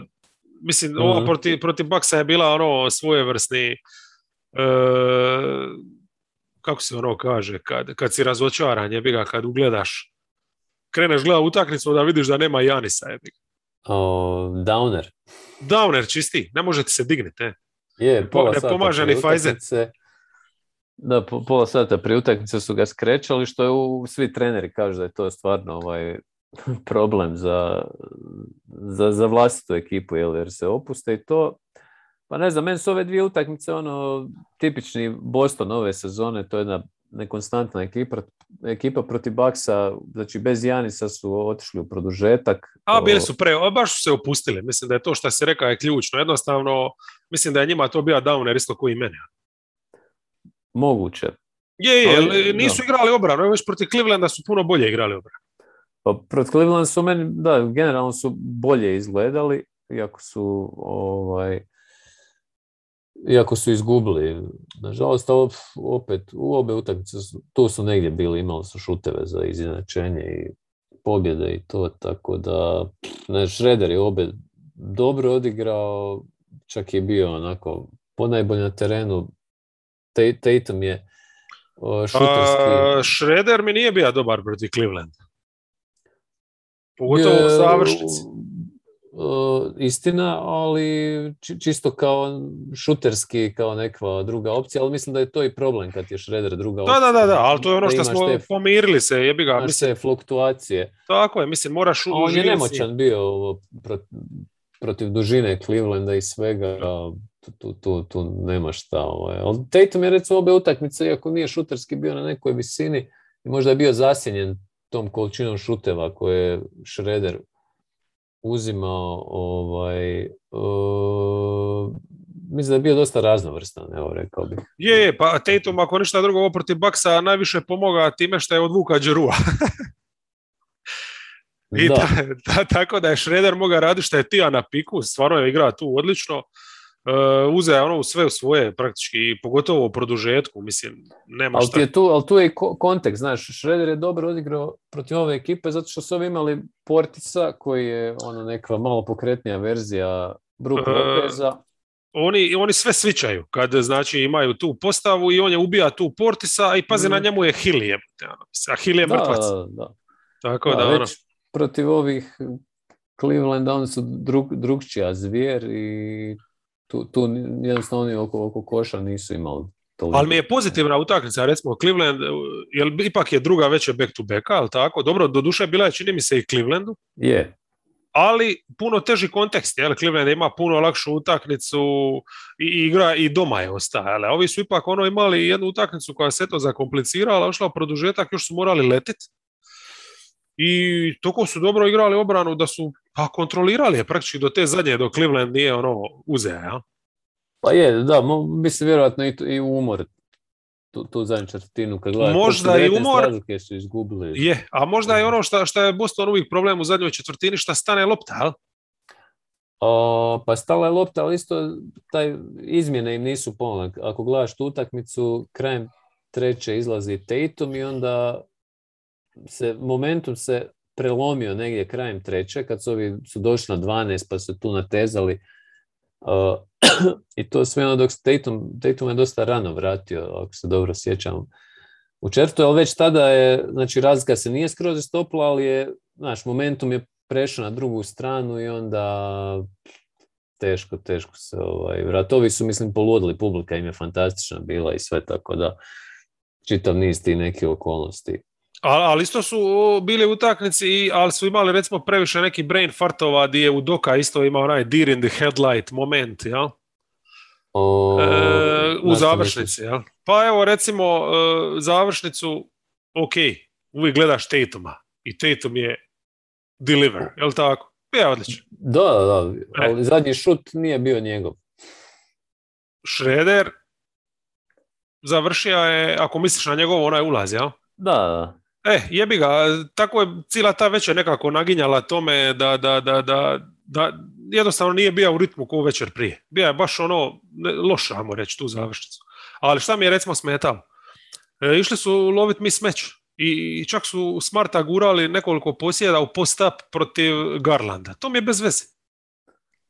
Smart tu večer inače 0-5 iz igre. To nisam ni zna, ali jebote, to nisam ni zapazio, ali sam zapazio to na kraju, mislim, šta mu spuštaš loptu? I sad je to postala neka moda tog jednog Garlanda, jebote, napadat, kao da nije okružen sa tipovima koji ga ne mogu braniti, ono jebote. A s druge strane, ja bi tu pohvalio, doćemo i do Clevelanda, recimo pohvalio bi obranu Dean Wade-a na Tatumu, stvarno mu je, otežao mu je maksimalno postojanje tu večer na parketu. Još jedan detalj je bio, recimo ako se sjećaš ono zadnja gdje su svičali, di Allen ostao sam sa Schroederom. Cilj da ga Schroeder nije ni pokušao zatvoriti. Mm-hmm. Znači, pa bila je najbolja akcija, najbolja asistencija ove sezone meni osobno je Rubio Allenu alley-oop gdje Schroeder i Smart fulaju rotaciju gdje to je bilo negdje u zadnjoj četvrtini. Inače, Rubio je junački odigrao zadnjih 15 minuta u komadu. Slušaj, rekao sam ti da kad se Sexton ozlijedio, da je to najbolje što se Clevelandu moglo dogoditi. Da, ne, frajer nije izlazio, držao sve konce. To je isto još jedan razlog gdje ovi nisu imali rješenje za to. Ali te neke brain fartovi u obrani i tako, mic po mic i... Slušaj, bar igraju obranu, za razliku početka sezone kad nisu imali ništa. Tako da dobro, ovo je momčad, da, ovo je moramo spomenuti, znači bez Horforda koji je dobio valjda odmor zbog starosti. Ne, njega leđa su ga stisla, tako da aha. To je... Uglavnom, to ti je isto onda problem protiv Clevelanda, znači drugi centar ti je Grant MC starta sa Williamson i on ti je glumija centra u tim nekim šihtama, a ovi uvijek imaju zvijer, tako da to je isto problem, jel? Pa evo, Celtics i zadnjih 6 utakmica top obrana lige. Eto, super. Ne, stvarno. A mislim, dobro, ona utakmica s Miami puno toga je nabildala, ali apsolutno je primjetno da je to.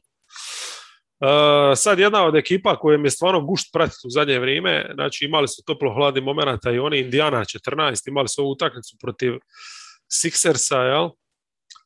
Koja nije bila sad nešto posebno, ali smo opet vidjeli dosta, pogotovo u napadu. Jesi bacio pogled tu šta? Indijanu sam gledao protiv Jute.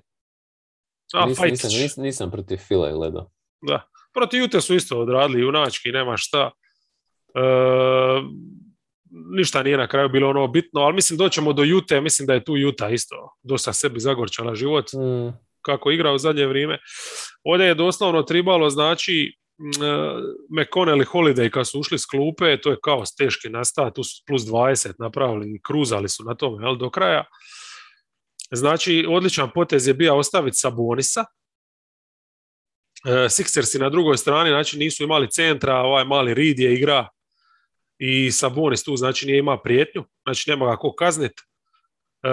U postu moraš ga udvajati, on je povratnima ti pokazao, jel, da to su neke te njegove kvalitete, kad ima povoljan match-up, pregled igre, hranija je Holidaya i to je bilo odlično. Kasnije su Sixers igrali s Niengom na njemu, što isto nikakav problem njemu nije bio, jel, izdržat. Holiday 6 trica je zabija ukupno. McConnell, znači osim tu što je donio energiju u završnici glavni, jednostavno napad ko sad, znači vratio im se i Laver nakon nekog vremena, nije sad izgledao ono super, ali jebote šta je dobro kad imaš Lavera, imaš njega, imaš Brogdona i onda kad još uđe McConnell, kad igra završnicu, on kao closer, jeli, uz njih, to je jednostavno previše za braniti. Uvijek će te neko s loptom te može napasti. Ono. Još imaš Turnera u streću, jel? Tako da je reket otvori. Najbolji podatak valjda utakmice je to što znači ima si šihte, Sabonis se starta na 4, jel? Proti Harrisa i u šihtama proti Harrisa, ako je Harris natrpa ga, ono, pogotovo u drugom poluvremenu, to nikakav problem nije bio zato koliko je Indiana bila dominantna manje više. Znači kad uspiješ tako sa Sabonisom u takvom nezgodnom ovaj match-upu priživit, a da se ne osjeti ono respekto tamo. I sad možemo na Cleveland 13.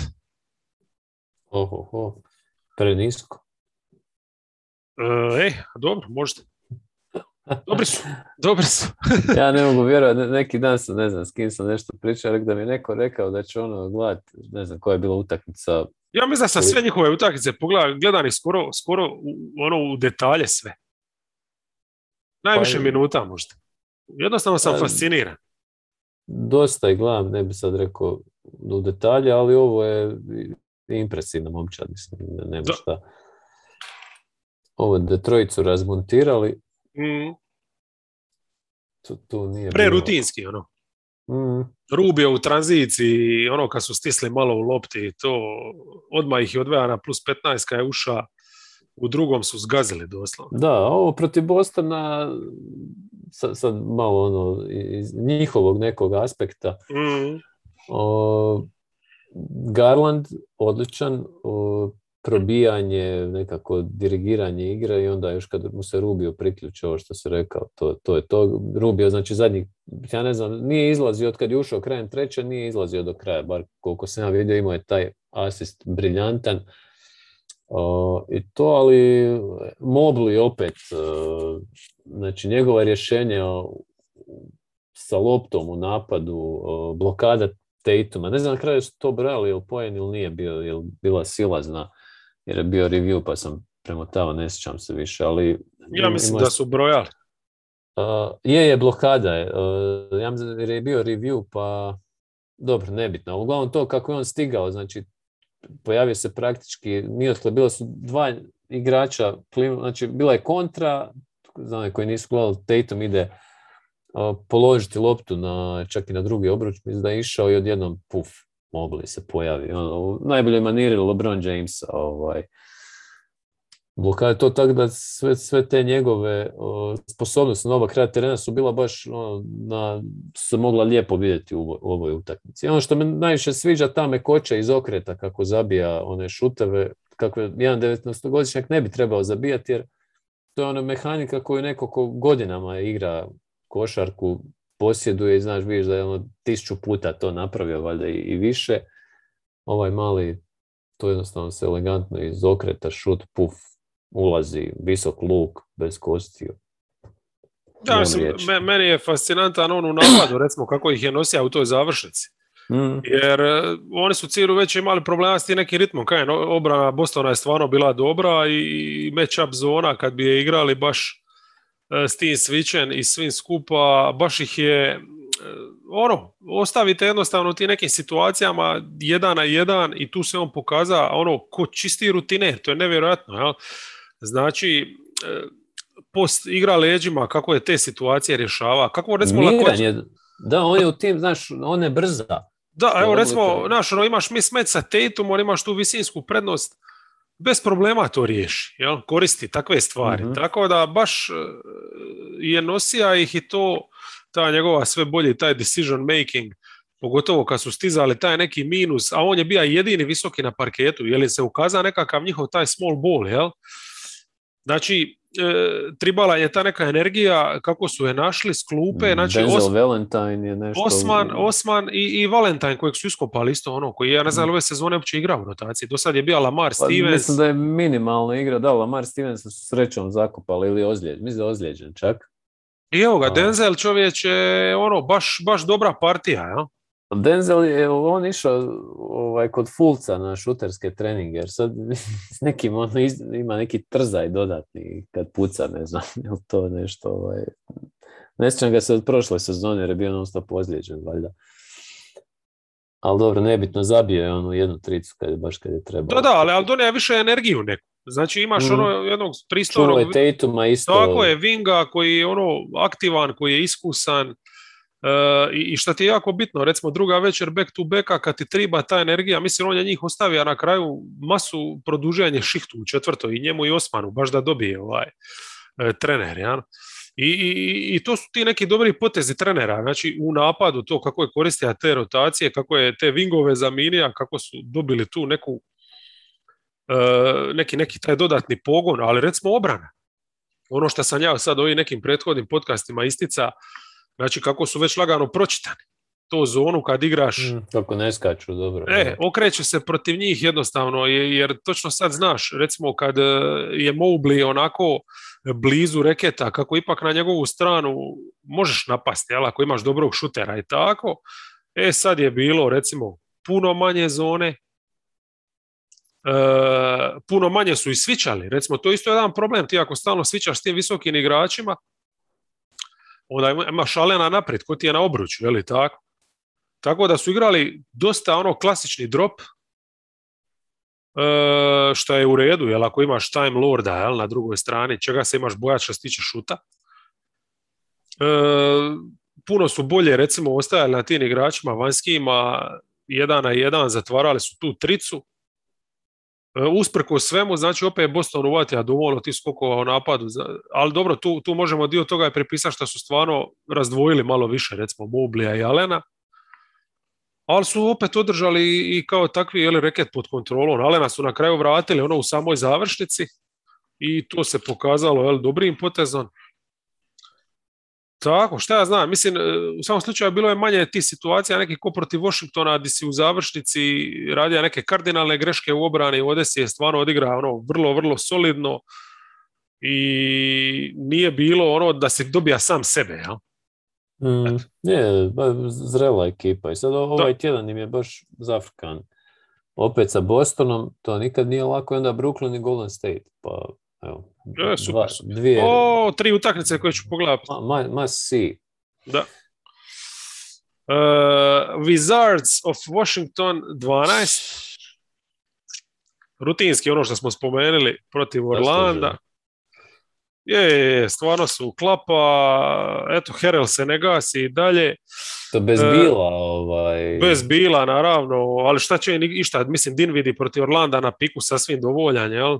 Orlando stvarno u dropu, ono ima prostor, polu distancu, radija je šta je tija. Harrell na mišiće, apsolutno najveća muškarčina na parketu, mislim, nevjerojatno.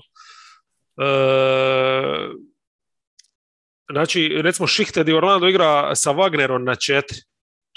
To je bilo smiješno. Znači, Kuzma u tim šihtama čak se on pretvarao u ono Hulka je. Kekeja je raznosija. Toliko su moćni Harrell i Kuz, ja ne znam koji je vrag, ono jebote, kao da su se dogovorili, ajmo dokazati ono Lebronu da valjda mu šalju snimke utakmice ono poslije. Moguće, na WhatsApp. Odreka si se nas zbog Russella jebote. Ne, treba mu samo slati slike Russellovih zadnjih četvrtina. Meni je jedino tu malo to na početku bilo čudno, recimo kada nisu dobili neki scouting report Orlanda, znači koliko su loše reagirali na to izvlačenje Cartera i Bambe, a pogotovo Cartera, ali tu ti ono kad startaš s Gaffordom, a Gafford je stvarno, mislim, ok, ali daleko je to od onog lanskog Gafforda. Tako da s njim su tu obrani puno sporiji, ali kasnije sa Trezon je ok, malo tu patiš možda na obruču, ali aktivno igraš. Puno aktivni na loptu. On jednostavno bi bilo koga stavili na centra, samo da Trez uđe s klupe. Istina. Da razbije ove jebate. B. Filadelfija. Sorry, samo Reci. Trez ima 81% u reketu šuta. Mislim, Trez je trenutno All NBA. Znači, što se tiče ovih prvih, 3-4 tjedna, on je All NBA. Sixersi samo jednu utakmicu su igrali. Što se tiče vikenda, imali su tjedan od 4, ali normalno, mislim, sve te ozljede, iako im se ozljede, i malo covida više i ozljeda, jednostavno im se počeli obijati o glavu i evo, iako je Harris bio odličan, Maxi je bio odličan, jednostavno protiv Indijane nisu bili ni blizu, znači klupa je potpuno podbacala Niang i Korkmaz ko da nisu igrali i to ti je to, jednostavno obrana ti se ne drži jer imaš samo Drummonda, jednu mogućnost možeš igrati s njim, nemaš backupa, ne možeš tako igrati cijelu večer. Da ne nabrajamo dalje, čekamo Joela, jer su pokazali da imaju role playere, imaju sastojke za dobru momčad, sad samo to triba. Pa meni nisam gledao protiv Indijane, ali ta ekipa sve te utakmice su na knap bile, tako da već je to samo po sebi pobjeda. Znači, sa Harrisom koji se tek vratio ili nije igrao uopće dio prošlog tjedna, mislim da je to fantastično. Praktički bez 3 igrača, ako računamo i onoga čije ime ne treba spominjati više. Mislim, Niang se njima definitivno isplatija i ovo su dobre utakmice još na početku sezone, čisto da momčad nađe neki zajednički, znaš, probudi se, taj super stvar. Dobro to dođe. Jer u teškim trenucima na muci se poznaju junaci i sad će ti biti puno lakše kasnije. Na 9 sam stavio Atlantu, znači koja ima stvarno loš skor, ali stvarno su imali jedan od najubojitijih rasporeda u ligi. Znači, mislim, ovaj tjedan Warriors i druga već je Utah, pa onda Denver jebote. Tako da stvarno mislim, sve samo sam sebi rekao, ajde da vidimo kako će reagirati kad se konačno vrate doma i onda su sprašli Milwaukee. I stvarno za njih se nisam brinija i ne brinem se. Osim Hunter se ozlijedio i neće ga biti barem 2 mjeseca. Ali bar oni sad imaju tu opciju, znaš, Huerter ulazi sad u tu petorku i Kvragu je. Da, pa bit će zanimljivo gledati ko će biti taj defanzivni stoper, jer on im je ipak igrao tu neku ulogu, ali ovo je možda dobra stvar iz onog aspekta što smo prije komentirali, jednostavno imaju previše igrača koji svi nešto žele, pa evo. Šta nije Hunter malo premekan jebote, nježan kad se stalno tako lomi? Pa ovo je zglob, ovo nije ne znam, valjda je pao negdje, nemam pojma. Da. Vidjet ćemo. Ništa, ja se nadam da sad nisam gledao raspored, ali da sad će imati malo vremena doma da odrade koji trening, da riješe te neke sitne probleme. Jebi ga, evo već recimo protiv Milwaukee je bilo normalno, kući klupa uvijek igra bolje. Tu su dobili stvarno neke dobre minute, konačno od Galinarija i Lou Williamsa nešto su zabili, jeli? Dobili su Wrighta u obrani, on bi mogao biti taj neki ko bi mogao profitirati Hunterovom ozljedom. S meni gledao sam samo dio te utakmice noćas, ali previše, Lou Williamsa više dosta mi ga je nekako. Mislim, znam da on daje nešto, ali stvarno ne mogu vjerovati da u 2022. da on u jednu od boljih momčad istoka može igrati neku ulogu pobjede. Mislim, znam, zabit će on i to sve, ali to je sve neka to su Big Mac minute. Mislim, problem su njegove minute definitivno bile u ovim utakmicama do sad. Problem su bile općenito minute bez treja. Tako da problem je uopće po meni i cijeli taj ritam koji ti šuteri imaju. Znači, ni Huerter, ni Hunter, ni Bogdanović nisu ni približno nekoj razini na koju ih očekujemo, ni Galinari. Tako da ovo što je tamo bilo, što su se vukli po zapadu, uz Treja kojem treba skini kapu i koji je formu potvrdio ovim transom jednostavno, kako je uništijan Milwaukee, mislim 7 trica u prvom poluvremenu, strava i užas, jeli? Kapela ima previše nekih odgovornosti, bilo je toplo-hladno momenata i tako, ali se vidjelo da baš njih dva su ono ključni i tako je bilo i ovdje. Ali ja mislim da je Capela sad protiv Bucksa više zakuca nego u svim ovim prethodnim utakmicama. U konačno sam ga vidio, recimo na Janisu je igrao obranu, da je baš igrao dobru obranu, znači da je radija, izlazija na njega kad bi izašao, znači da bi radija pritisak. A uglavnom ga je normalno čeka, pušta ga je da puca cigle, Janis nije bio u nekom ritmu i tako, to za Huntera se potpuno slažem da će i on faliti, jer on je do sad bio, ajmo reći, nekakav X-faktor na tim vanjskim pozicijama, ali evo, Capela, Young, ta nekakva kičma koja ih može bez problema pa evo, sad je šansa i Herteru i Redišu da uhvate neku konstantu i malo se nametnu. Je. Ne znam, Bogdanović, čak i ova utakmica protiv Denvera gdje je bio dosta dobija odmora, znači nije igrao protiv Ute i bilo je par dana da se, ali očito on možda opet ima neku ozljedu, mislim da su oni mentalno tu već bili satrani od toliko dana na cesti, poraza, da su jedva čekali se vratiti kući. Ja? Da. Denver, evo recimo, masu ekipa ove sezone je baš išla na šemu, zatvorit ćemo vam lob, zatvorit ćemo vam to i evo vam polu distanca, treju i to je to. Provat ćemo ga otirati s trice. Oni nisu tu recimo toliko pažnje posvetili Capeli na obruču, Jokić je igrao onu svoju manje više standardnu rolu gdje je izlazija dosta vanka i tako, ali viš Capela mi je baš nekako bio kilav, nije koristio taj prostor i onda mi je bio kilav i defanzivno. Ja se recimo sjećam lani utakmica gdje on Jokića izmučio. Baš izmučio, znaš, lupa bi ga, izlazija bi na njega i tako, radija bi neki pritisak. I zato mi je drago ga bilo saviti ovo protiv Milwaukeea, znači da ipak, jer stalno me ta Ahilova me njegova muči, da nije to veći problem nego šta. Presporo to zacjeljuje već godinama. Da, ko zna šta je to, mislim. 8, stvarno sam bezobrazan, jebote, ali stavio sam Jazz na 8. Užasni su čovječe. Znači, ta obrana koju oni igraju već zadnje vrijeme, ja mislim da to nije slučajno, da to nije sa stvar više toga, mi se švrcamo kroz regularnu sezonu, ja mislim da oni imaju ozbiljnih problema.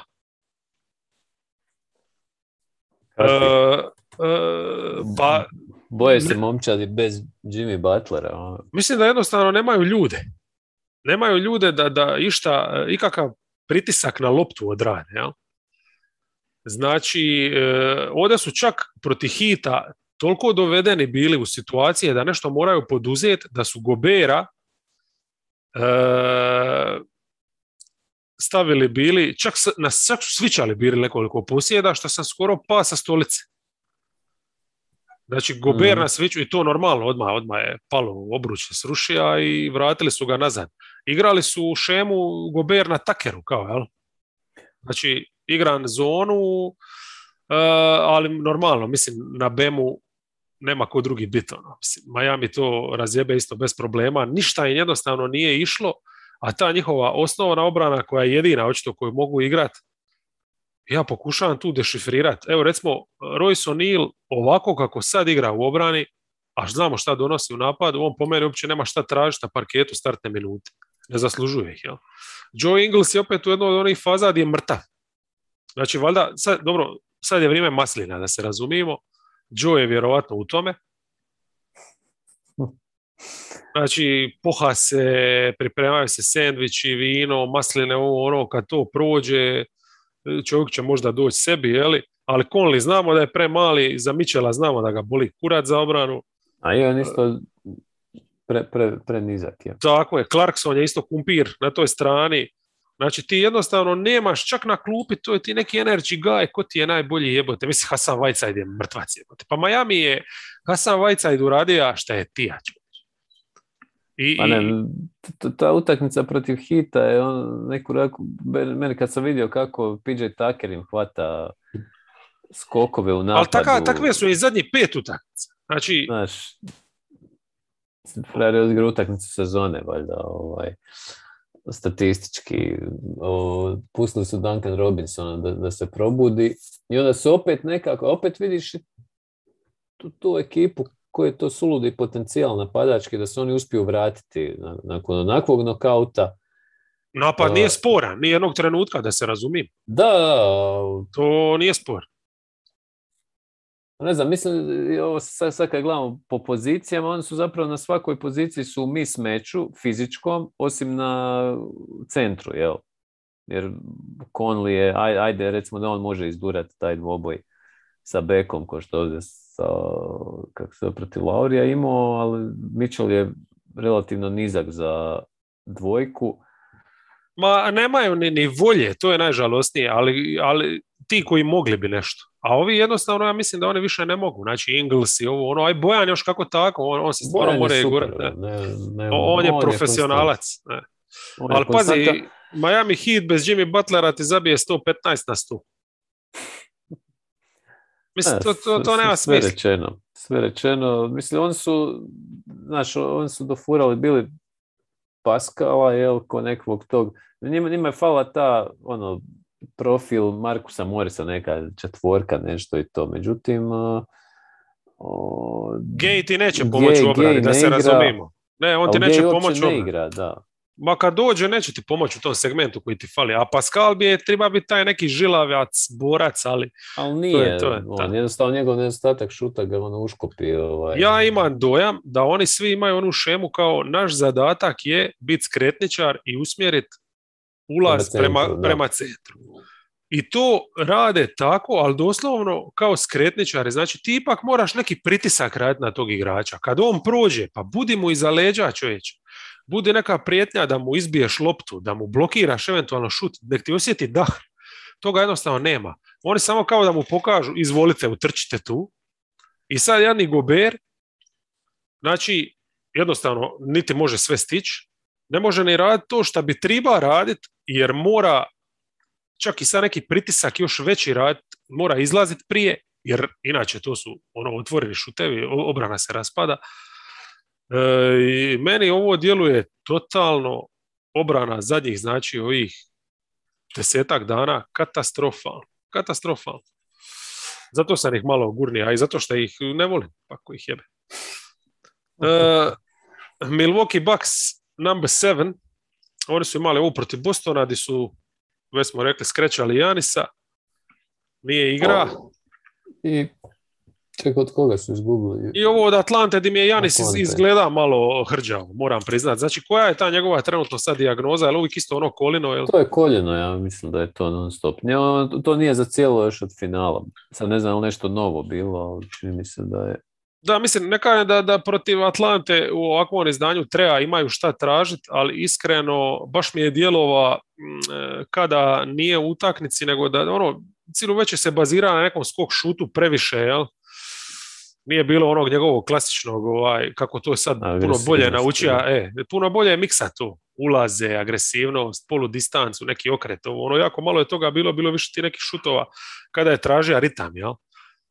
Tako da, ok, ali mislim, realno protiv, koliko je Atlanta ubacila 3, mislim, ne znam. Nije previše, pogotovo Trae Young kad ti uvali 8. Da, ovo protiv Bostona, recimo, bez Janisa su stvarno pružili dobar otpor, već smo veći dio prekomentirali. Ja bi tu istaknuo možda još Graysona Allena kao igrača koji je stvarno pomogao u ovom razdoblju, šuterski i to, mislim, Portisove minute su dobre, on je stvarno dobro glumi. Fighter. Ali čekaj, Graysona vrati se, one 2 trice za izboriti produžetak, pa šta nije strašno? To je, kad imaš takav, to je takav luksuz, jer pazi, to je utakmica u kojoj je Drew starto, ne znam je li to prva ili druga koja je starto, jer prvo je počeo s klupe kad se vratio. Drew starta već neko vrijeme, ali ovdje ima 24% šuta. Ne, ovo je očajno, jednu tricu je ubacio zadnjoj četvrtini. Kad je tribalo, ne? Da, i dotad 0-10, hrabro s njegove strane. Ali da, Grayson Allen nezgodan, prgav igrač, on je baš za Milwaukee. Ja iskreno nisam znao da on ima u sebi, znači catch and shoot, njegov cijenin, šut ali bi je bio čisti Tyler Hero moment. Na kraju. Znači, krenem livo, krenem desno, ok, vrati se opet i šutne, onako tricu iz driblinga preko ruke, odlično, suzu, odlično. mislim, jebote, Smart je tu, baš dobro, malo sjebo ih je u rotaciji, ali bilo je prekrasno za vidjeti. Baš paše što si rekao Milwaukee. I svidjelo mi se što su istrčali na parket pred navijače Bostona, on, Conaton i ovi su odmah želili da su oni njihovi, ono. Pa, Trejda je za tu dvojicu, ono, ja mislim da je pola Bostona u tom trenutku.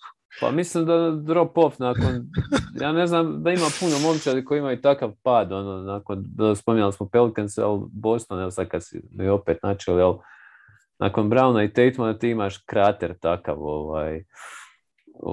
mislim, evo, minute, ne znam, Pritchard je tu igrao, ja mislim, nešto, ne, u ovoj utakmici nije to protiv Clevelanda. Dobro, nebitno. Ogilvy recimo isto izdržao je 30 minuta na parketu, onako dobro se fajto, nije bio ono potpuna katastrofa. Čak i taj jedan šut što je zabio je bio užasno smiješan, ali eto, zabio ga. I svi u Bostonu pomisliše, ja mislim da će ga Stevens dogoditi odmah vrati zbog toga. Zar smo pustili ovog igrača? Slušaj, imam jedan zajeb sam napravio. Preskočio sam broj 11. Chicago. Clippers. Baš se pitao. Jebote, pa šta nisi rekao? Preskočio sam Clippers, ali je dobra stvar što mi je 6. Chicago, tako da imamo taman Aj, super da čujem prije nego što ću gledati utakmicu, da mi spojlaš sve. Ne, da obratim pažnju na ove momente.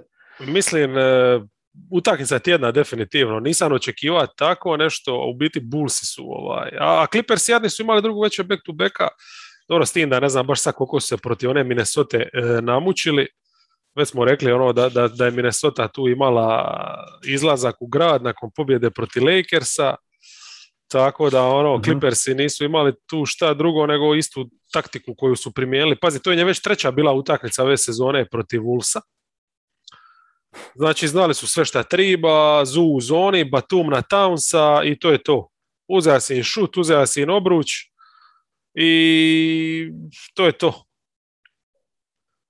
54% šuta u napadu, 16 trica, lagana šetnica, pripremica za ovo remek dijelo, više Chicaga. Mislim, jedna utakmica, fajterska, play-off. Znači, Clippersi imaju ovako neki taj sporiji ulazak u utakmicu, inače. Ovdje su upali u neku rupu koju su se trudili, ajmo reći, okreniti, samo što Bullsi nisu Blazersi, nisu Wolvesi, jel? I tako. Di su neki pomaci bili? Imali su jednu dozu small balla tamo u trećoj i tu su malo iznenadili Chicago. Znači, do tad je bilo mi imamo Zubca, vi imate Bradleya, onda mi krenemo nešto rotirati, vi imate te neke kvazi centre, lagano smo počeli čokati tu prednost i ovdje su se spustili na -4 u 3 minute, ali sa tim small ballom, tu su okrenuli lagano momentum i tu je George onda počeo kao sad sam ja gazda, idem biti najbolji igrač na parketu. U jednom trenutku su poveli. Jesi to sad prdnija? Ne, nego stružujem se. Znao sam da ću to reći, ali stružujem sa laktom po stolu. Baš bi odlično bilo. Pa smijao bi se ovako.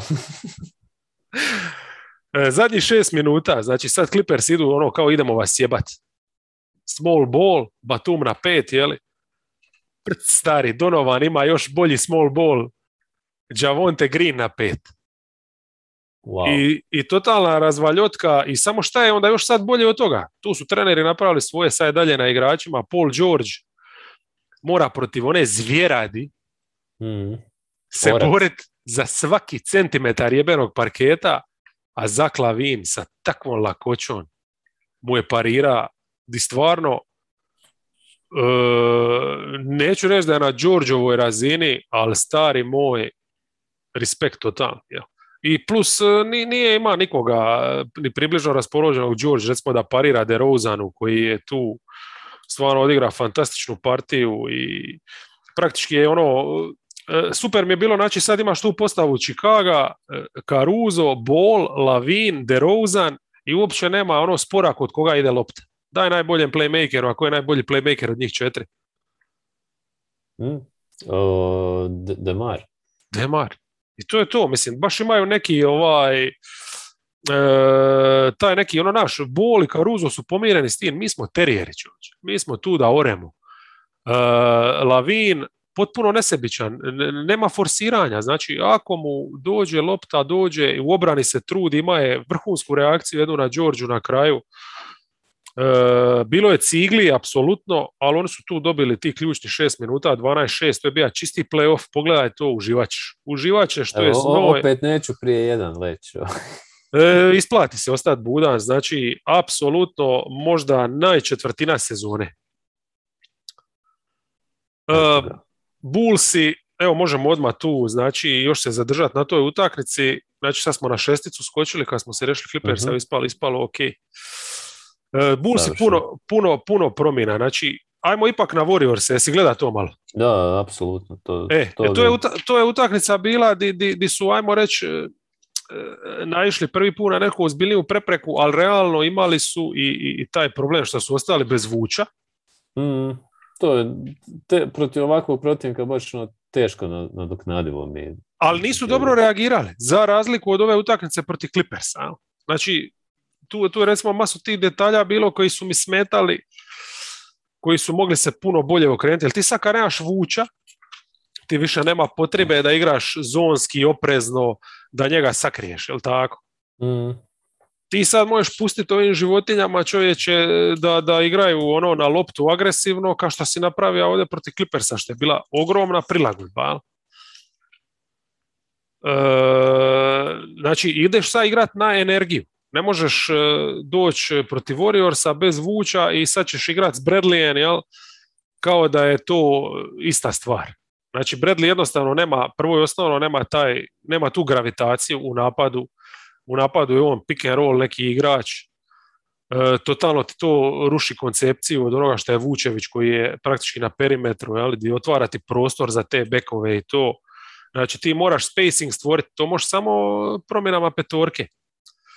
A da ne govorim da ta obrana onda isto nije Bradley gori od Vučevića, može on to odraditi, ali ako ti je napad slabiji, moraš onda na drugoj strani nešto dobiti, jer jednostavno trebali su biti agresivniji, trebali su okrenuti presingu i tranziciji, šta su napravili ovdje protiv Clippersa. I trebali su okrenuti DeRozanu na 4, recimo ovo protiv Warriorsa jako malo je igra to, odnosno jako malo su igrali small balla, jer recimo imali su tu glupu ideju, Bradley će nam igra po utakmici centra, drugu polovicu igrati Alice Johnson. Da, splitali su te njihove minute, mislim, teško je bez Vučevića protiv ovih Warriorsa koji su opet zafrkana ekipa. Znaš, oni u trećoj četvrtini vrlo često nokautiraju, jednostavno te izlude sa tim konstantnim kretanjima i sve mi za 100 Bulls me jednostavno dogodilo, mislili su, u egalu smo i onda bum, ovi krenu. Ne, ja se slažem da je to tako, ali bi puno veći otpor pružili da su igrali kao ovo, protiv Clippers. Ali mislim, jebi ga, logično je da ti treba neko vrijeme ali dobro je opet pozitivno što su snimili greške i što su ih odmah ispravili, jel? Da, to je tako brzo. Ne znam, meni u toj utakmici bilo, znaš, Steph se razigrao, nikoga nije mogao zaustaviti. Ne znam, si primijetio onaj jedan dribling gdje je Lonzo ostao, znači Steph ga je prošao, mislim, generalno ih je probijao. Kad god se sjetio, ali taj jedan dribling gdje je Lonzo stvarno ostao, nije ga uopće mogao ispratiti ovako. Tako da jednostavno kad se događaju takve stvari od nominalno najboljeg ovog perimetar braniča uz Caruza, onda šta ćeš, tu utakmicu jednostavno možeš predati, ko što su oni na kraju predali. Da. Nije im bilo suđeno. Nije bilo suđeno, ali zato ovo respekt, odlične potezi. Znači Caruso umjesto Greena u startnoj postavi. Ključno, automatski DeRozan na 4, doslovno cijelu utakmicu. Znači u tom nekom su small ballu, i tu je Donovan, znači povuka te poteze koji su donijeli taj balans i još mi se svidlo kako je rotira ekipu. Znači opet je uspija minute podijeliti tako da DeRozan i Caruso budu u tim zajedno praktički s klupom. Znači DeRozana izvuka rano, ali relativno rano izvuka i Carusa da igra tu svoju rolu 6. s njim. To je bilo super. Bradleya su držali na parketu samo dok je Zubac bio na parketu. Jones je, ajmo reći, igra te minute na petici, a ne Alice Johnson, što je opet dobra stvar, jer prošlu utakmicu su Jonesa isto imali neke minute i na 4, što je totalno nepotrebno. Znači, riješili su spacing sa tim small ballom i šta mi se onda sviđa, kad ti imaš 4 ovakva igrača, tu je bilo kombinacija nemogućih. Znači, DeRozan pik može vrtiti sa sva 3 ova beka. Lavin može vrtiti pik sa sva 3. Lonzo može vrtiti pik sa sva 3. Caruso može isto, nije dobija puno prilike, ali može zavrtiti pik sa sva 3. To je toliko tih kombinacija gdje ti doslovno nema šta nego svičati. Ja? To je teško braniti čak i da svičaš. Pogotovo Clippersima koji nemaju takvu količinu atleta. Tako da, i ono što mi se svidilo, znači i oni nisu odlučili se više za switch, nego više su se odlučili za taj neki pressing, za udvajanje, slali su pomoć odmah, išli su na rotacije, na trčanje i to je baš dobro bilo, to je ta agresivnost koja je nemoguća sa Vučevićem. Mislim da su Clippers izgubili 19 lopti. Wow. Da, baš su ih ubili. To je ono što su Portlandu napravili, oni svoje dobro. Da, samo što ja mislim bilo 30. Da, moguće. Da. Tako da, respekt za pripremu utakmice Donovanu i mislim kapa doli Lavinu što je parira Đorđu i DeRozanu što je jednostavno genijalac košarkaški. To je to. Pa evo, mislim, više tako jedna poraz i pobjeda govore o karakteru momčadi nego masa nekih drugih indikatora, sve što se ih isvalio oko Clippersa. Ipak nakon onoga protiv Warriorsa, znaš, jer puno je upitnika oko Bullsa, da li je ovo, znaš, da li je tek je počela sezona tamo vamo i sve, ali... Ali pazi, sjeti se stari kako su lani i Clippersi razbili Jazz. Je li to sa isto novom postavom koju su sad poslali protiv Bullsa? Znamo šta se u play-offu događa. U play-offu cijela poanta je smanjivanje. Kad mičeš pijune, kao ostaneš sa najboljom petorkom. Njihova najbolja petorka je, već sad imaju 4 igrača zakaparena, a to su 4 jebena bekača. I sad je samo pitanje ako će 5. taj biti Vuč, ili će imati ovako nekoga ko Green, ili možda Jones ko može svičati 5 pozicija. Ti s tim možeš puno i ja to nisam imao viziju da će tako išta niti približno u najavi mogućnost sezone da će Donovan biti sposoban za ovako nešto što bi nazvao čak Tyronn Lue razinom, jel? Promišljanja košarke. Tako da... Da, još je izgubio vrlo važnu kariku Williamsa koji je bio stvarno jedini. Koji bi bio savršen taj 5. Bravo. On je taj, da. On je što je Morris Clippersima, daje ti tu small ball 5, odnosno od 1 do 5 može nominalno sve čuvati. Šteta, ali dobro. Chicago, bravo. Number 5 Miami. Oni su imali samo ovu pobjedu protiv Jazza. To smo manje više i rekli. Ti si spomenija i da je to utakmica gdje se konačno Robinson oslobodija. Šta nije čudo da je baš protiv Jazza se oslobodija, gdje doslovno može istrčati iz bloka kad hoće. Znači, ista uvijek fora. Rudy duboko, Bam visoko, hand off šta hoćeš. Iza bloka kogod istrči ima šut, jel? Rudy izađe iza prostora za Bema da proigrava koliko hoćeš. I to je šah-mat u startu. Ne, mačka i miš. Mislim, možeš raditi šta hoćeš, a bez Jimmy Butlera si. Znači, nema otpora nigdje. Nema branjenja katova. Nikakvog pritiska, mislim na Robinsona ne pritisniti na piku, ja ne znam koja tu ekipa danas u ligi ne radi. Ja od praktički Miami je ključni igrač u napadu. 6 trica je zabija, jebote, ne znam kaj je zadnji put. Ja ne znam, ove sezone je zabio toliko. Da. U jednoj utakmici, mislim. Ali dobro, meni se kod Miami mi se sviđa, mislim, klupa je takva kakva je kilova, ali mi je čak u neku ruku mi je fora da nisu sakatili startnu petorku, nego su odmah Hirova ubacili tamo tako da ne upadaju neke rupe i to, i on nastavlja ove sezone igrati, najbolji 6. igrač lige. Jel tako? Ne vidim ko bi bio, ko bi mogao parirati. Mislim, tu je u izravnom dvoboju razbio 2 puta Clarksona. Je, definitivno. Tu se nema šta. Sviđam se kako on onako laganje na nogama, to njegov poskakivanje, nekako.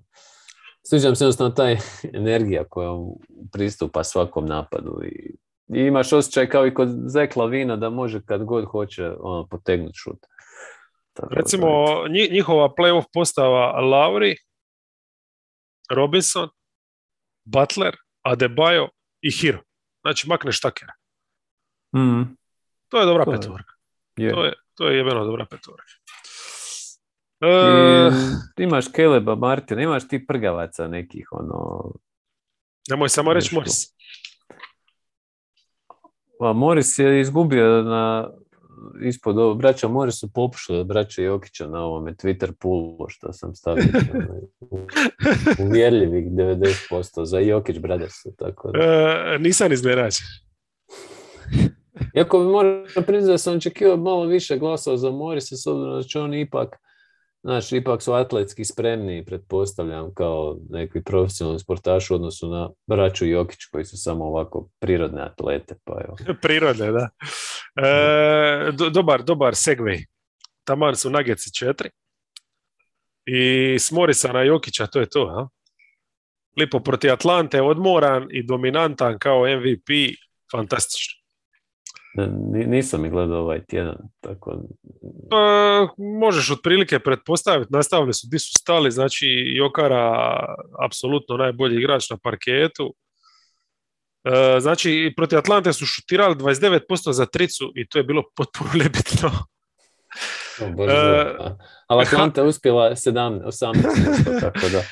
Znači Highland bolji od kompletne klupe Atlante, čak i od dobrog dijela startera. Znači, opet je najbolji impuls klupe i ono što mi se svidjelo, do sad je Malone prokušava Kampaca i njega istovremeno, ovdje je Kampaca sija na klupu. Jednostavno, mali je očito backup play i to je to. Makni ove koji nisu potrebni, jer on i dozir, to je to. Imaš dovoljno napada i obrane s njima dvojica. Savršen. Ovo sa Kampacom jednostavno preriskant. Znači Gordon na Youngu, klasika, prilika za očekivati. Jokara kad izađe na pik, Young ide priko pika, jadni trej u sendviču i tu ja ne znam ove sezone je li Youngu iko uzeti toliko prostora kao oni. Ovo sa Greenom je odlično. Znači Jeff Green stvarno igra obranu maestralno od pokrivanja sredine do rotiranja na perimetar.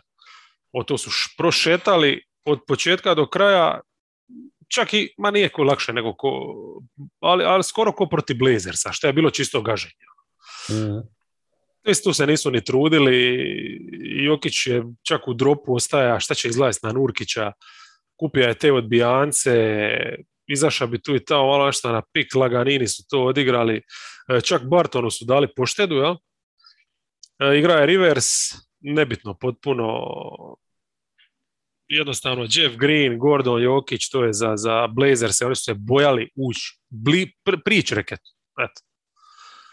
Tako da Denver druga obrana lige je, mislim, obrana plus Jokić, to je i malo još nešto od bekova dobiješ.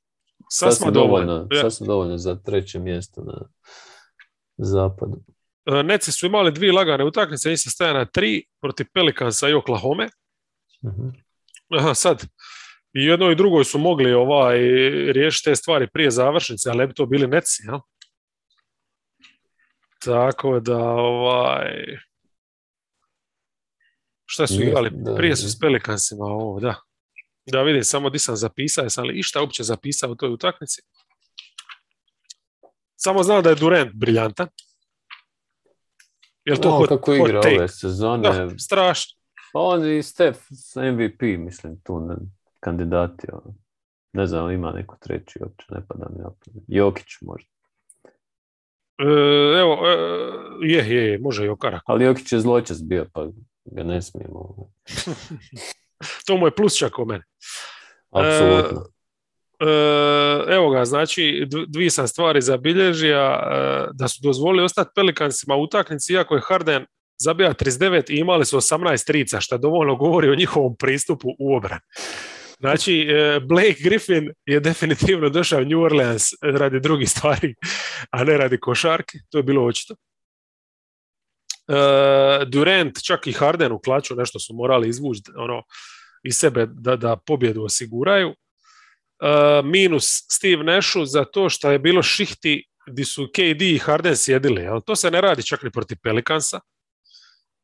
Nepotrebno. Zašto mislim? Kao da ne možeš podijeliti te minute. A protiv Thundera Durant briljantan. Apsolutno vrijedan karte u prvom redu. I Mills je u biti dobija utakmicu, prelomija je sa masom trica i to je bilo to. On je bio taj sidekick. Da nije bilo njega, eto, bilo bi Može biti Thunder 6. pobjedu. Da. Znači, za Duranta znamo da će doći svaku večer na posao. Sad je samo pitanje ko će se još pojaviti. Da, on ima inače neki problem s ramenom, pa je to nešto što treba... KD, da. To je ono kaj je protiv Bullsa, valjda. To je jučer nešto objavljeno i sada... Evo, protiv Bullsa je nezgodno bio, pa se uvati, možda je to nešto. Da, šteta bi bilo da se nešto dogodi, jer stvarno, ko bi rekao poslije onakve ozljede da će igrati još efikasniju košarku nego što igra. Briljantan, jednostavno briljantan, eto, šteta šta izabra su igrače kakve izabra, ali dobro, to smo već rekli. Sanse sam popeo na drugom isto, jer igraju super, nema šta, mislim, ovo su odradili rutinski protiv Memphisa i Houstona i dižu se i imali su istina lagan raspored, ali treba to dobiti i treba to bez Aytona dobiti ovako uvjerljivo kao što oni rade. No? Uopće se to protiv Memphisa sam gledao, to su komentirali, ali skoro sam zaboravio na Aytona, iskreno. JaVale i onda Kaminski, onako sjajni su. To protiv Grizzliesa si sve reka, mislim, koliko su trica ubacili i Crowder i Bridges, su zabili sve, vječito otvoreni su bili, tako da tu se ne trebamo ni vraćati. A ovo protiv Rocketsa mogu samo istaknuti JaVale-a, jebote, 19 poena u 25 minuta, 7 skokova u napad. Znači, on je utakmicu prije razvalija Šenguna, ali dobro, tad je igra Ayton i to, baš je djelova, mislim i ovdje, mislim, ima više energije od svih tih klinaca okolo. A Kaminski neke utakmice ovdje šta ima i to je strano. Ja ne znam, to ona isti igra što pleše na semaforu tijekom četvrtina i time-outova, što se zajebava. Ma, to su košarkaši, stari. To je jedino. Ta ekipa je stvarno. I ko je broj 1? Aj pogod. Štef. Trenutno jedino ko može biti MVP Štef, iako stvarno mora se priznati da su imali lakši raspored, čak i od Lakersa. Pa imali su nevjerojatnih 8 utakmica doma, što je nečuveno, sad će imati malo teže, ali opet... I to ne baš protiv nekih protivnika, iskreno, ali tako? Da, pa nije, tu ti Atlanta i Chicago su jači nešto bili, ne znam sad protiv koga su još igrali. Mislim, onaj prošli tjedan bile su 3 utakmice što je dobija Peyton, tako da... Pa sad sigurno teže, evo sad idu... Pa evo, protiv Horneca već je bilo problemčića. Cleveland, Detroit. A da, oni su protiv Horneca, to je tipično njihovo, kad oni flat izađu, već, to je nekako u DNA te momčad, jednostavno nekad se to dogodi, plus začine to hrpom turnovera i tako, ali dobro, s druge, mislim, ova utakmica protiv Horneca meni prvenstveno bila zanimljiva zbog tih Kuminginih minuta koje mogle biti. Malo je nešto odigra, da. Ali išli su tu dati njemu malo eksperimentirati, tako da... Izvrsno je odigrao obrambeno, baš mi bio ono što zazivao kod Scottie Barnesa, to je ovdje Kuminga i demonstrirao nekako, mislim, to je da se razumije stvarno užasno mali uzorak, ali eto, nismo čovjeka imali prilike vidjeti, pa to je dobio, u drugoj četvrtini je dobio te neke minute gdje izvrsno je reagirao i u napadu onda onako vrlo odgovorno bi rekao i nekako veteranski završavao namještene te zicere i kontre i tako. A svidilo mi se to u obran, ta neka čvrstina i beskompromisan ulaz u igrače. To, tako da, ajmo vidjeti sada, Ker je već nagovijestio da ćemo morat naći negdje minute, ne znam gdje i Umjesto kako. Portera. Koji će ti punati Porter? Pa, da, istina. Da. Meni je, već sam istakao, ja mislim, kad smo pričali o Hornetsa, to sa to previše zone, pogotovo u prvom poluvremenu mi nimalo nije bilo jasno.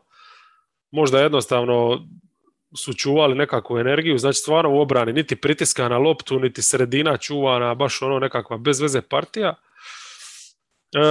Stef, šta zbog udvajanja, možda jednostavno ima i lošu večer u svakom slučaju ispod neke razine i praktički Wiggins, jel, ti si spomenuo da je na kraju i on malo sta, ali meni je igrao on odlično, mislim igra i protiv Bullsa, stvarno Wiggins odlično. dobro igra, samo stao je znaš, kad ti treba trica, evo, prednji. A jebi ga cijela ekipa, mislim, pogodili su 9 od 39. Je, bili su loši. Jel ti jasan potez da na kraju Lunija i Draymonda imaš istovremeno na parketu, kao momčad koja je izmislila small ball? Pa ne, ali i prije toga su igrali small ball, pa su onda nije im išlo, pa je valjda išao probati nešto drugo. Iako ja ne znam zašto ne bi sa Bjelicom u tim situacijama posegnuo nešto, neku takvu kombinaciju. Mislim, Ker izuzetno cijeni Lunija kao nekog igrača i visokog IQ-a, nekog ko poznaje taj sistem, tako da on, znaš kako on te centre nekako pati na njih. Sve stoji, ali imaš Draymonda, jebote. Ako već imaš Draymonda, Luni, znači sam si sebi tu izbija i u napadu neke mogućnosti i onda ti Luni još promaši te penale, jer čisto da ti pokaže da nisi ga treba. Mislim, ne znam, baš bez veze potisi. A možda su htjeli jednostavno izgubiti utakmicu, jer ipak je to Charlotta i Stef je došla doma i... Pa kaj, puno mu je gledalište rodbine. Tako je. Ko zna na večeru, valjda mislio gdje ćemo ići poslije. To je to. A znao on često u Charlotte, znao on imati ovako kilavi partija kući. Ba ja sam i dalje nekako uvjeren da će on tu završiti karijeru. Bar sezonu 2 da će odigrati u Hornets. Ma ne, mislim da je Oakland forever. Oakland forever. Protiv Bullsa možemo samo istaknuti, znači da je bio pravi od početka, 9 trica je zabija i to je bilo gaženje u trećoj, predivno, ali mislim dobro, Bullsi, već smo rekli, došli bez... Oštećeni, znači u situaciji gdje još nisu svjesni, jebote, imamo kao krpat 2 pozicije, nesvjesni da već to imaju, unutar rostera samo trebaju promijeniti pristup kao gledaju roster, bez veze kad kreneš tako sa zamjenom za Williamsa i sa zamjenom za Vučevića, koji nisu najbolji ti igrači koji imaš na raspolaganju. Treba njih poslati na parket pa šta bude. Recimo ono šta Clippersi nisu bili u stanju izvesti, a šta oni jesu, to je obrana, taj recimo switch, ubili su sa switchom DeRozana, jel? I recimo kad bi Lavin ostao sa rezervama, nije mu je bilo toliko jednostavno nositi igru, jer postoji izvjesni gospodin Peyton, koji je itekako se potrudio da ga osjeti. I ono što bi samo još htio spomenuti je znači taj Wiggins koji igra cijelu sezonu, znači ne izuzetno samo u napadu, obrana. Meni se toliko sviđa ta njegova nekako energija. Znači ovo je prvi put da ja gledam Wigginsa da on ne spava. I mislim da od kada je primio cjepivo da on nije više isti čovjek. O ne, evo, sasvim garantirao si hrpu komentara krive publike. Stari, primi cjepivo, vidiš da oživiš čovječe. Evo, mislim... Wigginsa, agresivan, a ne pasivan je. Agresivno pasivan, za razliku od nekih ljudi koje znamo koji su pasivno agresivni. Da. Pa Wigginsa oni odgajaju zadnje 2 godine i vraćaju im se stvarno s kamatama. To uloženo vrijeme, od njega su napravili vrhunsku obrambenu opciju koja ima u napadu stvarno nekav set vještina koji je odličan. On je two-way player, mislim. Two-way player, čovječe, evo prvi put da ne bi ga treda za Barnesa. Mislim da je bolji od Barnesa. Bolji od Barnesa. Jednostavno more zabiti i pokretniji je u obrani jednostavno, čak Barnes ne mogu ga baš zamisliti da brani beka nekoga super brzog, Wiggins i to može. I možda su oni njega jednostavno zajebali kao evo primit ćeš ti cjepivo, a oni su mu uštrcali testosteron ili nešto ono. Moguće. Da. Imunizirali. He's immunized. To je Aaron Rodgersova. Znaš da je Aaron Rodgers imao ovaj cirkus? Aaron Rodgers ima neki cirkus, aj to mi može sad u offu pričati da ne gnjavimo ljude pa da se još pozdravimo. U svakom slučaju smo podcast snimili. Thank you very much kao i uvijek na izuzetnom elanu. Za jednog ipak čovjeka u godinama. Za Wigginsa. I ti jebate od kad si primija cjepivo, nekako si življi. Pozdrav svima. Koliko vas ima? Ćao.